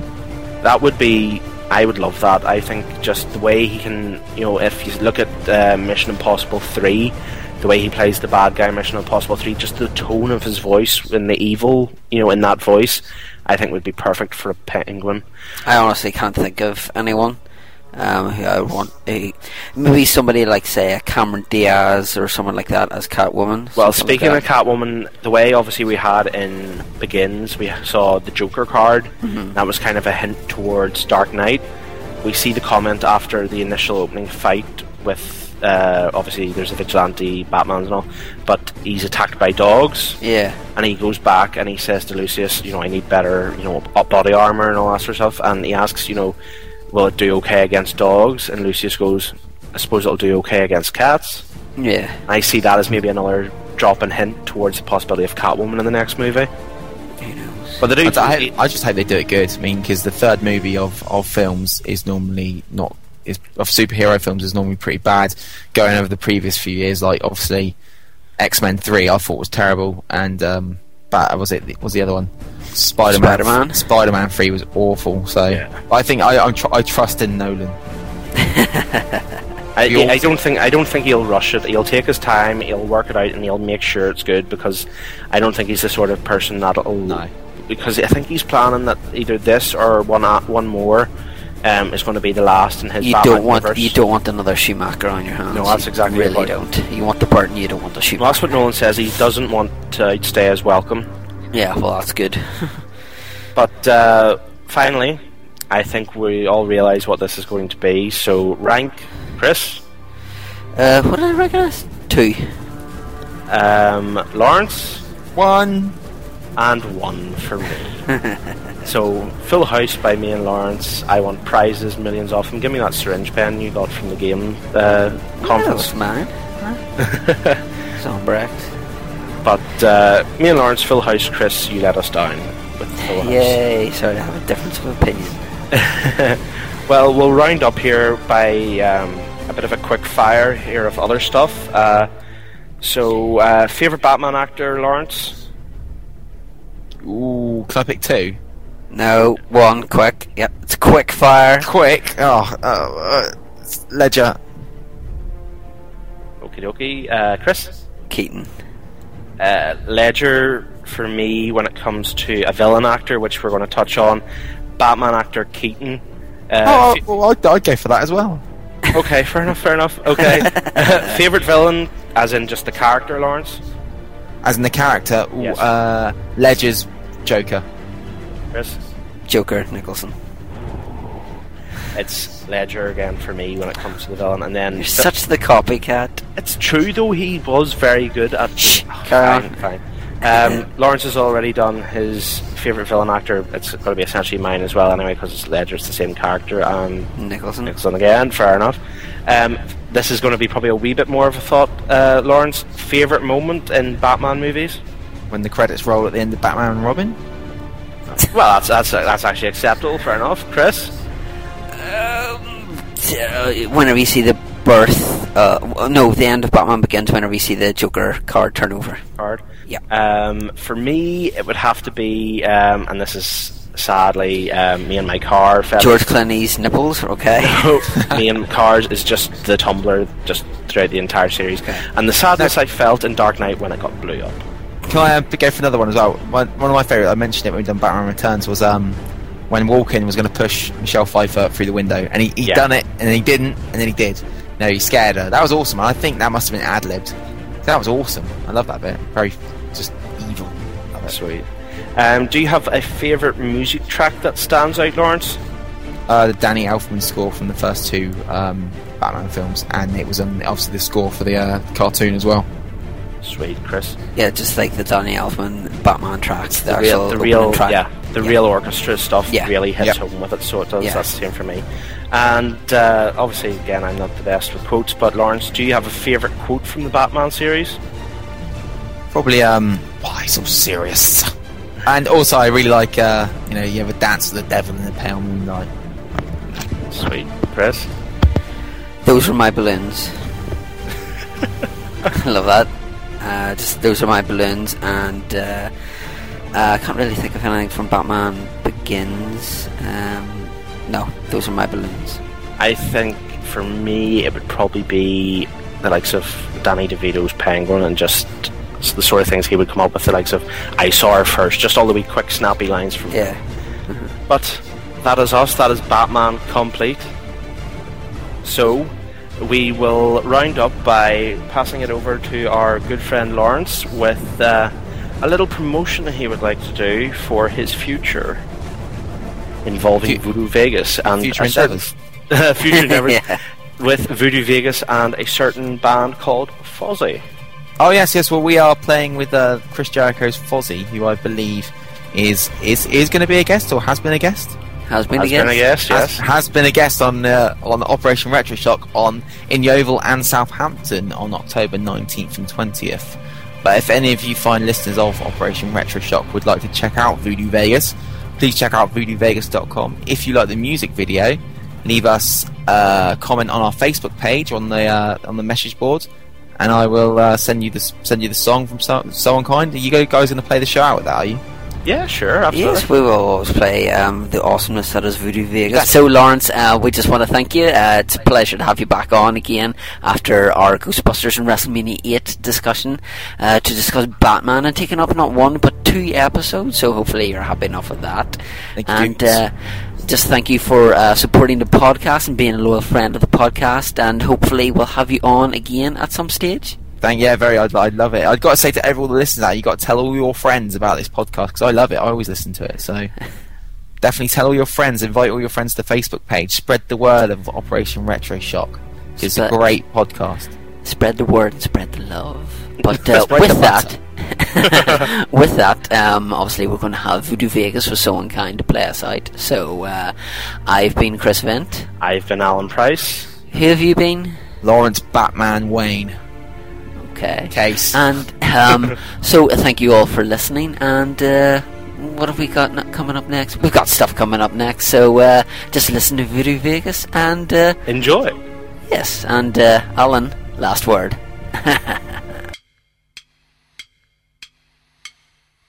You're always in my head now. You made me lose my mind, and I've got you in my bed now. Why are you so unkind?